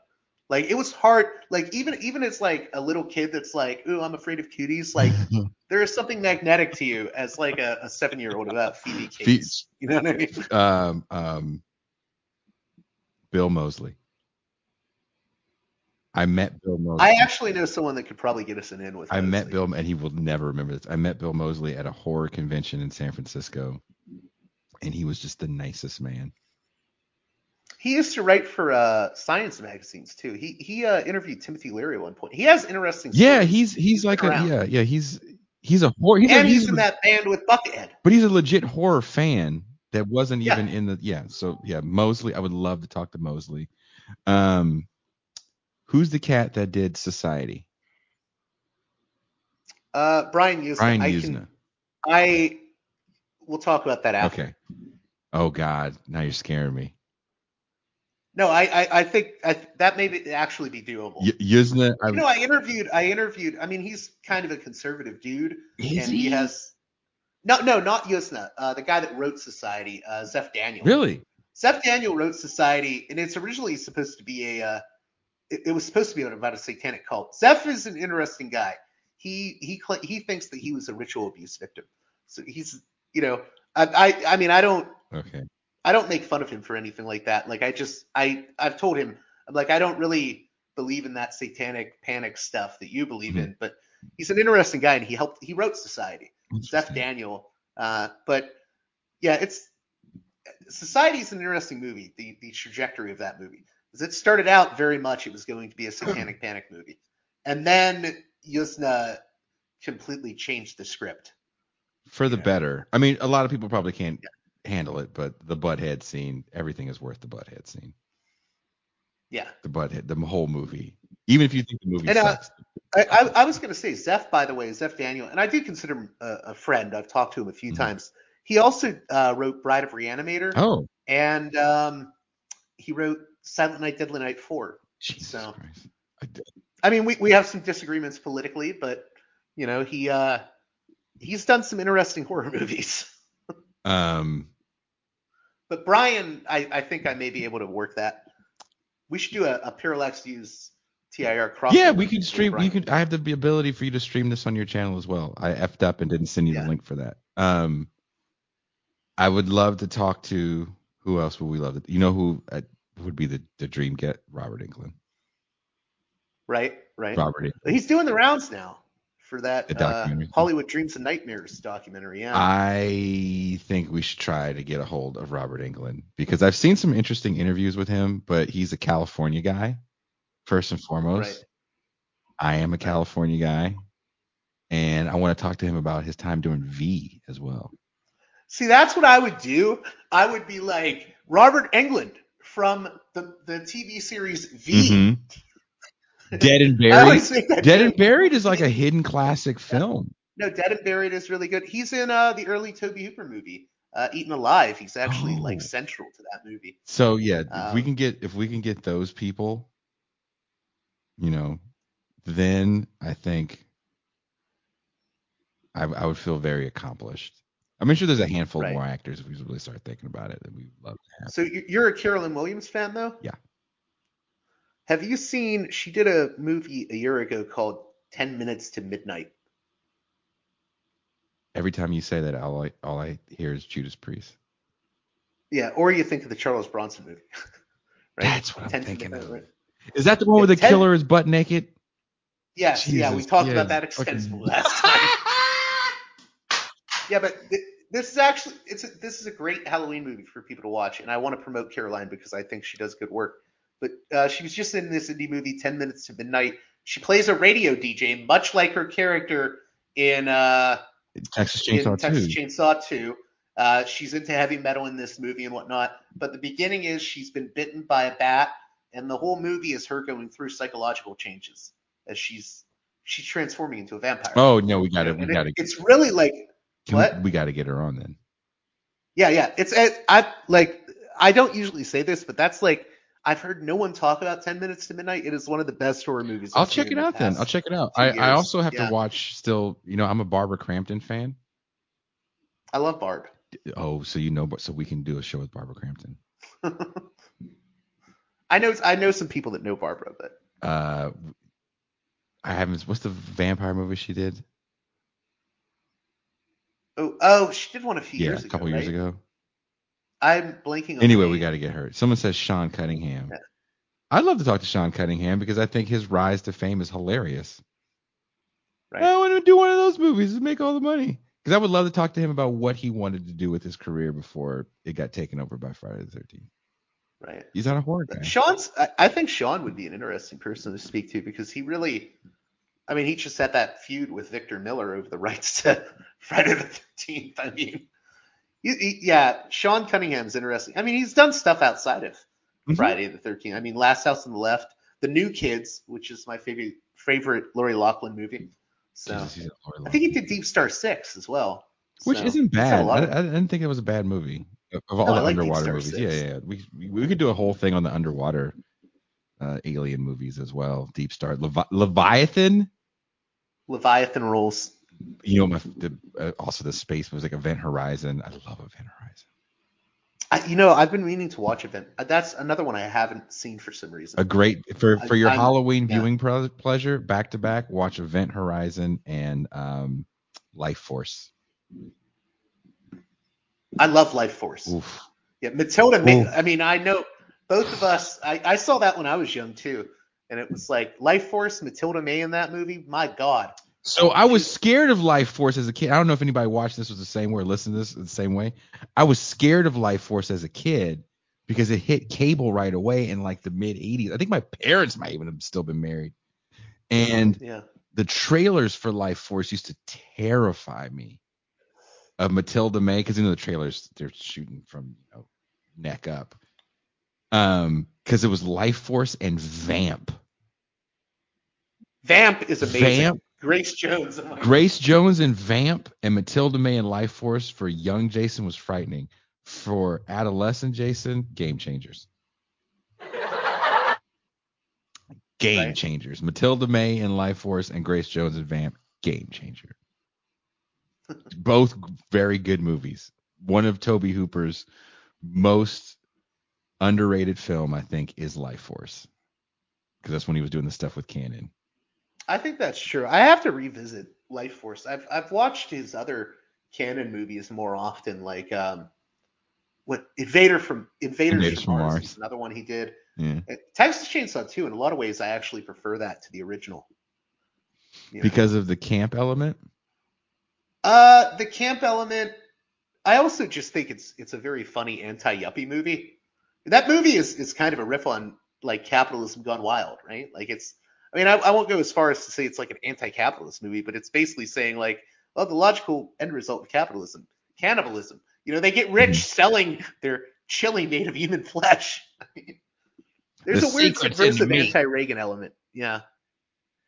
I mean, yeah, I think we talked about that. Or I don't know if it was you or I was talking with Burgess or somebody. We talked about that with People Under the Stairs, which is the greatest anti-Reagan movie of all time. If you want to add that to your Hollywood I love list, People Under the Stairs. People Under the Stairs is a fun movie that just throws the two of the biggest middle fingers to the Reagan administration because it comes out in 1990. So it's written right at the tail end of that time. And everybody in it, Ving Rhames is great. The little kid is great. Well, Everett McGill and Wendell Robbie, who plays the man and the woman who are the evil landlords. I mean, they're very clearly they're supposed to be Nancy and Reagan. Ronald Reagan, yeah. And they nail everybody in that movie is great. I think it's a movie of its time. So if you're younger and listening and you're going to go watch it, just keep that in mind. It's definitely a movie of its time. It's very 90s. So it means it's very bright. Horror movies nowadays are so dark that they've been very dark for the last 20 years. And that's because they have to cover up the bad CGI. I've had people from Hollywood say that to me. That sounds about right. I'll take that. And there's a difference between that moment in the 90s where everyone goes, we'll just get a star from the WB or CW network and we're going to have a bunch of pretty faces on the cover. Right. Like there's movies for me of that era that I kind of dig. And if someone's slightly younger than me, like if you came over and you were like, dude, let's watch like Urban Legends or something, I'd be like, all right. And I can enjoy it. Like my daughter likes that stuff. My daughter's 25. It's weird. I only got into new horror like a few years ago. I skipped all. I was the weird kid that would go to that video. The reason I like this 80s stuff is just because I had a video store that specialized in it. So it's like that's how I got into all this. That's why people think I'm a Gen Xer when I was really born 91. You know, like it's. But I only just got into the new horror stuff from the 2000s, and a lot of it really is not that memorable. You know. Because it's all Scream. Yeah. Wes Craven changes the game twice. Once with Freddy, and everybody needs a wisecracking killer because Jason and Michael Myers and Leatherface don't talk. They all get wisecracky post Freddy. And then he changes it with Scream, and it's got to be a whodunit. Right. And all those movies are whodunits with pretty kids. And I didn't need to see 50 million whodunits with pretty kids and the same angles. Like there's so much is copied. And that's what you get with capitalist production, right? It's like, if you like this, you're going to like 12,000 more of it with a twist. Right. It's cornflakes with a strawberry in it now. It's not regular cornflakes. Put a strawberry in it, $5 more. Right. And if you, like me, buy strawberry cornflakes, then you probably will watch. I still know what you didn't do last summer with the Urban Legend. Right. I will watch. I still know what you did last summer more than the first one. Or not. I still know. What was it? I'll always know. I'll always know. The second one I like better than the first one. Yeah, I still know what you did last summer. Yeah. Jennifer, that's where it's like the dad of the guy, and there's too much. And this is coming from someone that's watched like all the Jason movies, which are ridiculous. Right. Ridiculous. After 5, for me, I don't need to watch a Friday the 13th movie. Freddy vs. Jason is fun. It's everything that a person like me wants in that movie. It's just ridiculous. Right. But when you watch 5 is with Corey Feldman, if I'm not mistaken, right? No. That's 4. Okay. Yeah, 5 is the one with the fake Jason killer. I didn't mind fake Jason, actually. I love Friday the 13th Part 5. I met Danny Steinman, the director of that, when he was still alive. There's an interesting story about that where he so Danny Steinman was at this movie convention, the guy who made Friday the 13th Part 5, and he decided to use they had a VHS room where they would show movies. And he's like, well, can I show the 170s porno movie I did? It's called High Rise. And they're like, I guess they let him do it, but like some of the people at the convention were pissed off. And everyone's looking at me. They're like, I don't want to sit down and watch a porno with like a 70-year-old dude. I'll do it. I'll just talk movies with him for like an hour. You know? That would be uncomfortable. If somebody said that to me, that would make me uncomfortable. Like, are you going to take your fucking hog out? I learned a lot. He gave me like insights into how to direct the movie. That's not what you say if you watch the porn with this. I learned a lot. And then we talked about the movie Savage Streets that he did with Linda Blair, and he was telling me, he's like, yeah, I got that dude. The director of Friday the 13th Part 5 was like mobbed up. If you listen, JG and I have went on for too long. We're now getting into Joe Rogan territory. We're getting into Joe Rogan territory, but listen. Savage Streets. Have you seen Savage Streets, JG Michael? I love Savage Streets. Go fucking iceberg. Savage Streets Yeah. is a movie. I think is it R? It's got to be R. No, Oh, I it's think a it's hard R. PG. Is it as It's an hard R. R? Yeah, it's definitely Okay. an R. Linda Blair plays this like bad girl, and she's got Right. these friends. There's And a her sister scene. is a mute Linnea Quigley. Isn't it Quigley's first movie? It's not her first movie, but it's an early one. I think the rape scene in that movie, like the actors got mad at the director. It's hard to watch. Yeah, the director, yeah, Steinman, yeah. There's a lot. The people like walked off set. I think somebody quit. I think after that movie, one of the actresses quit. But anyway, that movie is a movie of its time that you have to go back and really appreciate for that time. Right. Because the teacher or the vice principal in it, Is Dean Warmer. Dean John Warner, Vernon. slaps the shit out of Linda Blair in that movie in the school. Remember, like she was like, I think she got in trouble for something, and he just slaps the shit out of her. And I remember Ben was walking by. He used to write here a lot actually, and he was writing something. And he goes, "What the fuck are you watching?" Because you just see this principal slap the shit out of a student. And you know, and what she do after she gets slapped? She just goes back to her friends like, "No, fuck the principal." And they just go off. See, I remember that, and I remember when he says to the one bad kid, the villain of the movie, he's like, "Go fucking iceberg," which that is the greatest line ever. He's just so fearless. He is so fearless with the way he treats these kids. Yeah, that's the great thing, though. I remember the first thing I asked Danny Steinman when I had that experience of watching his porno movie High Rise with him. I was like, "So how did you get John Vernon to be in Savage Streets?" And he's like, "Oh, he owed my friends some money for cocaine." I was like, "Shit, Danny, you were like tied in with like mob types, man." But Friday the 13th Part 5 is honestly like one of my favorite Friday movies. It's the sleaziest one. It is so. That's the Crispin Glover dance scene. No, that's the fourth one. No, Crispin Glover's in 5. Crispin Glover's in 4, dude. I know my shit. Somebody Google it. If he's right twice, I need to give JG a fruitcake. That's how much of a nerd I am. I need to send him. Can I send you a big bag of candy corn? I do like my candy corn. Good, cause you know why? Because you're a good man. That's why anyone that doesn't like candy corn, don't trust him. Don't trust him.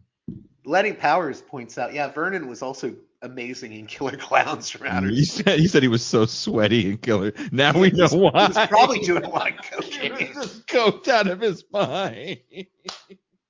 Michael Ray says Glover's in 4. The breakdancing scene is in 4? Yeah.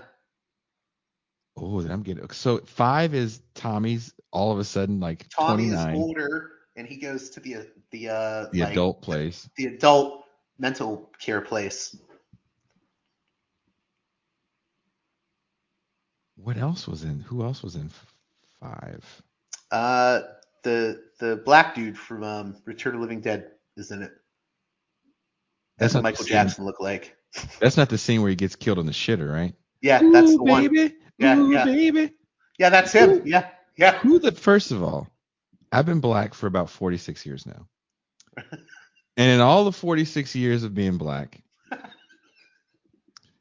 and I've eaten food that has disagreed with me. I mean, before I started the show today, I ate a salad that Toussaint told me, "Why did you eat that?" I won't tell you what the salad was because you will ask the same question. I'm gonna type what the salad was because I want you to know. Because you're gonna say that's stupid. I'm typing you what salad I had. There you go. No, just tell me. I'm not gonna. I don't want to see it. Prune? You were supposed to say it on there. I had to do it. You opened yourself up for that. You opened yourself up for that one, man. No one is safe with JG Michael. Just remember that. Someone says Mexican sushi is pretty wrong. I wish I had that. I did not have that. And even when food has disagreed with me, and I've been in and out, I never thought to, while taking a shit, start singing Negro spirituals while my girlfriend's on the other side of the door listening to me have an ass explosion. Those things. And being black for 46 years, gotten to know tons of black people, tons of them in my family. No one has ever sang on the toilet while It's having one of the explosive weirdest scenes I've ever seen in a in Friday cinema movie. history. Yeah, probably. These people love singing and dancing. But he's taking his shit, boss. They sing and dance even when they shit, son.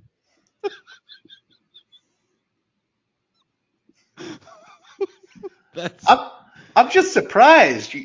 The first four Friday movies are your thing. You're not into like, I mean, there's the New Blood where he fights basically a stand-in for Carrie. yeah. He goes to Manhattan, which really that's only 20 minutes of the final act of the I movie. fucking hated Canada Manhattan. Canada. Yeah, it was in Canada. Yeah, Canada. I hated that. You know Jason in what? Space. I tried to watch. Jason in Space is fun, but it's an acquired taste. Right? You're kind of like, I get it. And then there was Jason Goes to Hell, aka Jason basically being it's basically a remake of The Hidden, from the 80s with Kyle MacLachlan. I No. mean, in a weird way, it's like a version of that story with Jason body swapping with people. Yeah, that's right. I Jason vaguely Goes to remember Hell. Jason Goes to Hell. I vaguely remember that. I told you I just watched Freddy vs. Jason when me and Burgess were going through all the Freddy movies. And I was like, oh, this is a lot of fun because I watched it when it came out and then I forgot about it and then watching it again. I was like, this is fun. But Jason movies are just so all over the place for me. Right. That I'm just like, eh. And I saw I watched all the knockoffs. I've seen Really? Sleepaway Camp 1 through 45. Pamela Springsteen. Let's get Pamela Springsteen on the show. She will not talk about those movies Why? because she's a serious photography person now. She can still take serious Dude, pictures? they have tried to get her at every movie convention I know about. She will not do it. She's like, nope, I don't want to do it. I'm a serious person now. I don't like this stuff. That's so weird. What's the woman's name? I forget her name, but she's the little girl from Sleepaway Camp, the first one. Felissa Rose, who is actually Felicity Rose or Felissa Rose. I forget Felissa who Rose. she dates. I know she's involved in the metal scene with like someone from Slayer, or I think she knows some people from the punk band Can't Kill Yourself, CKY. CKY, yeah. She's done music videos for people. I could see that. Yeah, Felissa's cool as hell. She seems fun. She seems like she's fun to interview. Like that's Oh what yeah. like people have to understand. Like there's a lot of people you want to interview, but some people just don't want to talk to anybody, and they're not fun, and they don't want to talk about anything you want to talk about. The fact that John Cusack is doing a screening of Better Off Dead is huge because he That's big. hated Yeah. that movie. He hated that movie. I'm surprised that you're willing to admit that you're a fan of the Sleepaway Camp movies. I know I've seen article after article debating the first movie because of the problem that. I mean, the weird thing is, I'm like, no, it's an LGBTQ revenge film, man. Yeah. I'm like, everyone who gets it in it, you're like cheering for them to get it. Yeah, I think she murders a pedophile cook in it. I'm like, no, I was cheering when that happened. when we go back and watch some of these movies and people have a certain rewriting of the history, and it's always people that weren't even alive during the time. It's like people that hate on what's the movie where the dude is possessed by the devil and makes out with his friend, not his friend, but makes out with the bully in the shower. Oh God, I don't even know. I can't. And a gay man wrote it, and there's people that think it's an anti-gay film. It's like, well, a gay man wrote it about his own coming out, and I don't think, and there's anything about that film that's anti, right? It doesn't have the ending that you point out in Freddy's Revenge, where a woman comes in and saves the day. And there seems to be kind of like people want to take these things that aren't even really that classic and beloved. Right. and use it to write their 10,000 word I dissertation. have to be honest. I've said that to people when there's always an article on Bloody Disgusting reevaluating Sleepaway Camp, and I know there's actually trans women I know that are very supportive of it. They like they're right about how much they love the movie. But what's interesting to me is I'm like, how can you cancel Sleepaway Camp? Like other than like maybe more than a handful of people, but like it's not like millions and millions of people are like, oh, we need to debate the merits of Sleepaway. It's such a minor movie, like, Any movie in the 80s and 90s that had any sort of what we called it at the time, cross-dressers, transsexuals, right? Anything that had that at the time, they were villains. Watch an Andy Sedaris movie, watch any Charles Bronson movie. If you are some sort of cross-dressing or trans character, you're the villain. Like I said, Gene Simmons playing the hermaphrodite bad guy in Never Too Young to Die or whatever it's called. Like you're always the villain. And in this movie, she's not really the villain, and it's just for shock value. right? Again, much like songs that are talking about, all the ass you're going to eat and what color your holes are. That's just shock value. And Sleepaway Camp just goes away from that after that, right? I think the main character, Angela, has a full-on sex change, and it's not really addressed anymore that much. No, it isn't. Yeah. I mean, it's weird. I will get flack for this from the horror community. Mhm. I like Sleepaway Camp 2 and 3 much more than Really? the first one, and I like it better. I like it much better than Return to Sleepaway Camp. Well, it's almost like they're different movies entirely. They are. Because, again, they're trying to take that whole element away of, which one is it? Is it the brother or the sister, right? And I can't look at something that was done in 1981, 82, maybe 83. Sleepaway Camp comes out, maybe. That's all Yeah, shock value. They're not trying to right, make a social statement like the Death Wish movies are, right. and the Sedaris movies are, and even the Sedaris movies to some degree are not trying to make a social statement. I think But Sedaris just wanted to make a ton of money he just and yeah. vacation while he was doing it. He's basically like the Adam Sandler of his time in that way. Because Adam Sandler now will just make movies that are Mm-hmm. big vacations for him. He's like, I want to go to New Zealand. Let's make a movie there. Like, Hey, I mean, that's Netflix. what he did with the Hawaii movies. Andy Sedaris. He's like, I want to Oh make yeah. movies with big They're breasted all in women. Hawaii and Vegas. I don't find that coincidental at all. I'm sure he's got a big pile of cocaine over there where he was, Right? a lot of that Motley Crue book they talk about being in Hawaii with drug dealers and cocaine and all that stuff. So I'm sure they were all having the same party. And you're coked out of your mind, and it's just shock value for shock value's sake. There's ninjas in those movies for no reason whatsoever. By the way, I saw that someone. I know we'll wrap up, but Mhm. I saw that someone in the YouTube comments asked, did they talk about the toolbox murders? I just want to say, Which one? I love both of them, but I love the original, even though that is probably not the best thing to say, because that movie is like sleazy and grimy and mean on a level that you don't see in a lot of movies. I love the original Toolbox Murders. I like the Toby Hooper one too, actually, but that first one, it's like a woman getting electrocuted in the bathtub while she's pleasuring herself. I'm like, oh, what the fuck? I mean, that movie, I'm like, what? This is Gonzo shit, man. Like, Well, so again, some of these guys, like, how do I get butts in the seats? I right. just have to be more insane. Well, movies like that too were showing at like some of the grimiest theaters on 42nd Street in New York. Just got to be insane. Right? Just got to be insane. And that's what people were doing. They were pushing each other's boundaries. And I'm not saying that's right. I'm not saying we should applaud it. I'm just saying it as a statement of fact. If you want to start your analysis, please start it there and stop thinking that there was this much thought put in to how these movies were going to be done. Now people say the word final girl. I really refuse to believe that when they're making, Chop 'em Up in the Forest 5 in 1987, they were talking about, well, who's the final girl going to be? No, they didn't give a damn.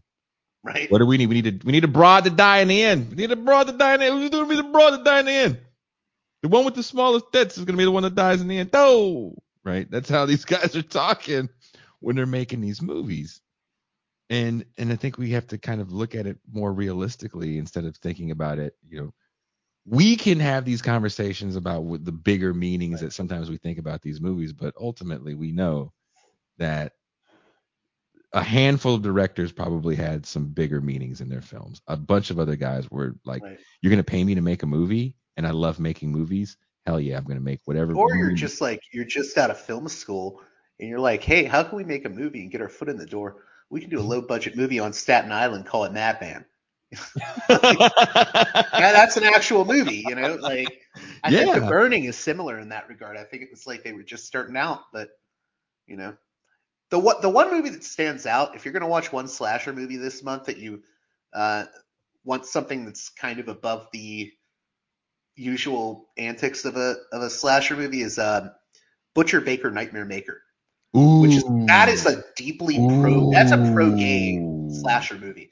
And the real villain of it is like a cop. I mean, it's really subversive for its time. Ooh. Shout out to JG.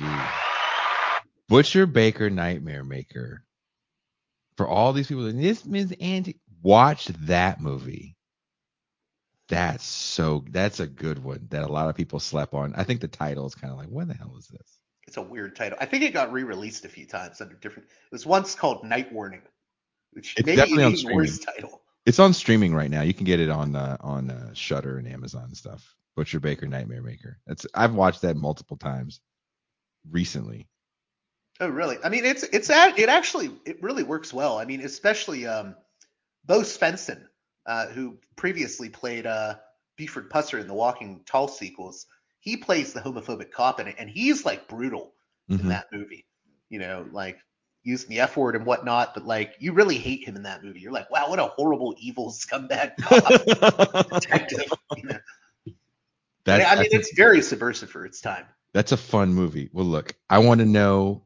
We're approaching our 3 hours. Like I said, we hit Joe Rogan time. Like this is too long. I'm sorry. I'm sorry. I No, just no, want no, to no. get you. I'm sorry. I knew this was gonna happen. You knew this was gonna happen, right? We get along for a reason, JG. Right. I want to know what you guys are gonna be watching for Spooky Month, as JG calls it. Halloween is Spooky Month. Give me some suggestions because I'm gonna go back and watch the same things over and over again. Um, I try to dip into my toe back into the Giallo waters, but it's just too scary and it's too quiet where I live. I'm too secluded. Um, but I want to know what you guys are watching. Let's make a list. These things to me are that much fun. When I see what you guys are watching, I always learn about new stuff. I love the suggestions. Keep it. I have to be Um, honest. I'm like amazed at how knowledgeable your audience is about these movies. dude, I I never know what I'm gonna get with a show. Last night, I thought we were gonna have this great show. We had Paul Prescott, who's literally a union organizer. We had one of my favorite economist friends, Dr. Jack Rasmus, talk about kind of the impetus for the UAW strike, where it could go, kind of the history. Great show, views. I don't know what people like. I I'm just gonna keep doing it. Hopefully, people keep turning it. They like the horror talks. So this is fun for me. Beyond the Black Rainbow is a masterpiece, says Joey Nichols. Kushlik says Giallo is life. Yes, it is. I love Giallo movies. What is Beyond the Black Rainbow? I haven't seen that movie, but I do know it's like a newer horror movie from I think the 2010s. I think it's like an art house horror. I saw someone comment at that. If Beyond the Black Rainbow is some moody bullshit, I will yell at you the next time we do one of these. Well, Fun I've never loving seen one. it, so No, not you, JG. Whoever oh, I see. suggested it. I didn't even see who suggested it. So, oh, Joey Nicholas. I can't. It's very small print, and I don't have my glasses on. So your name is going to be Nicholas from now on. Whoever mentioned the Last Circus, I will watch anything with that was directed by Alex de Iglesias, who may be one of the most insane Spanish directors ever. Is he the dude that made that crazy movie in the 80s? He made Day of the Beast. Yeah. The priest that decides like he has to stop the Antichrist, so he commits as many sins as possible before he goes to hell. That's the one where there's a movie he made where the guy was in his pajamas for like the most of the movie. I mean, they run together a lot for me, but yeah. Yeah, that dude's crazy. They said this guy that did Mandy. Well,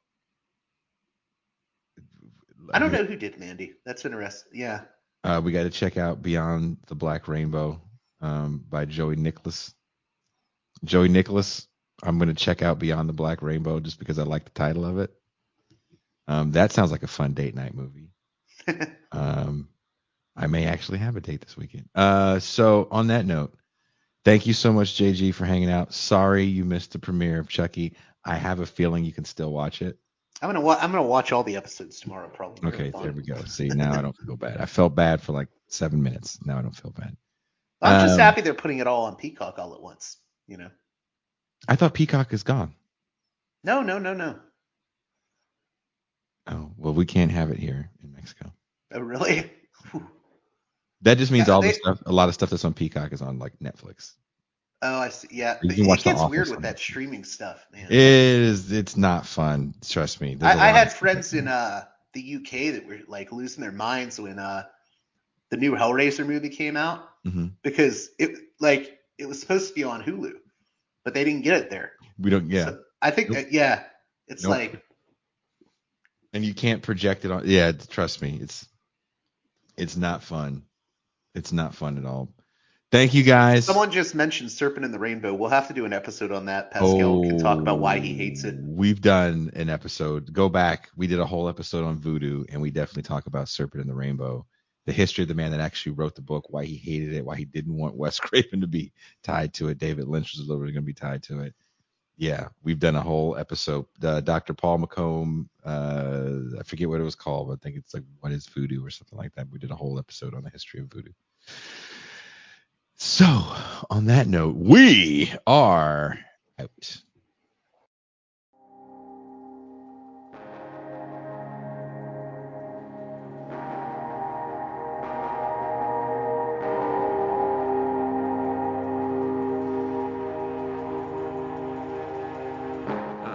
Back when Russia was the Union of Soviet Social Republics, and they'd say, "Oh, but aren't you so glad that you're in America?" I said, "Well, I know a lot of Russian filmmakers. They have a lot more freedom than I have. All they have to do is be careful about criticizing the government."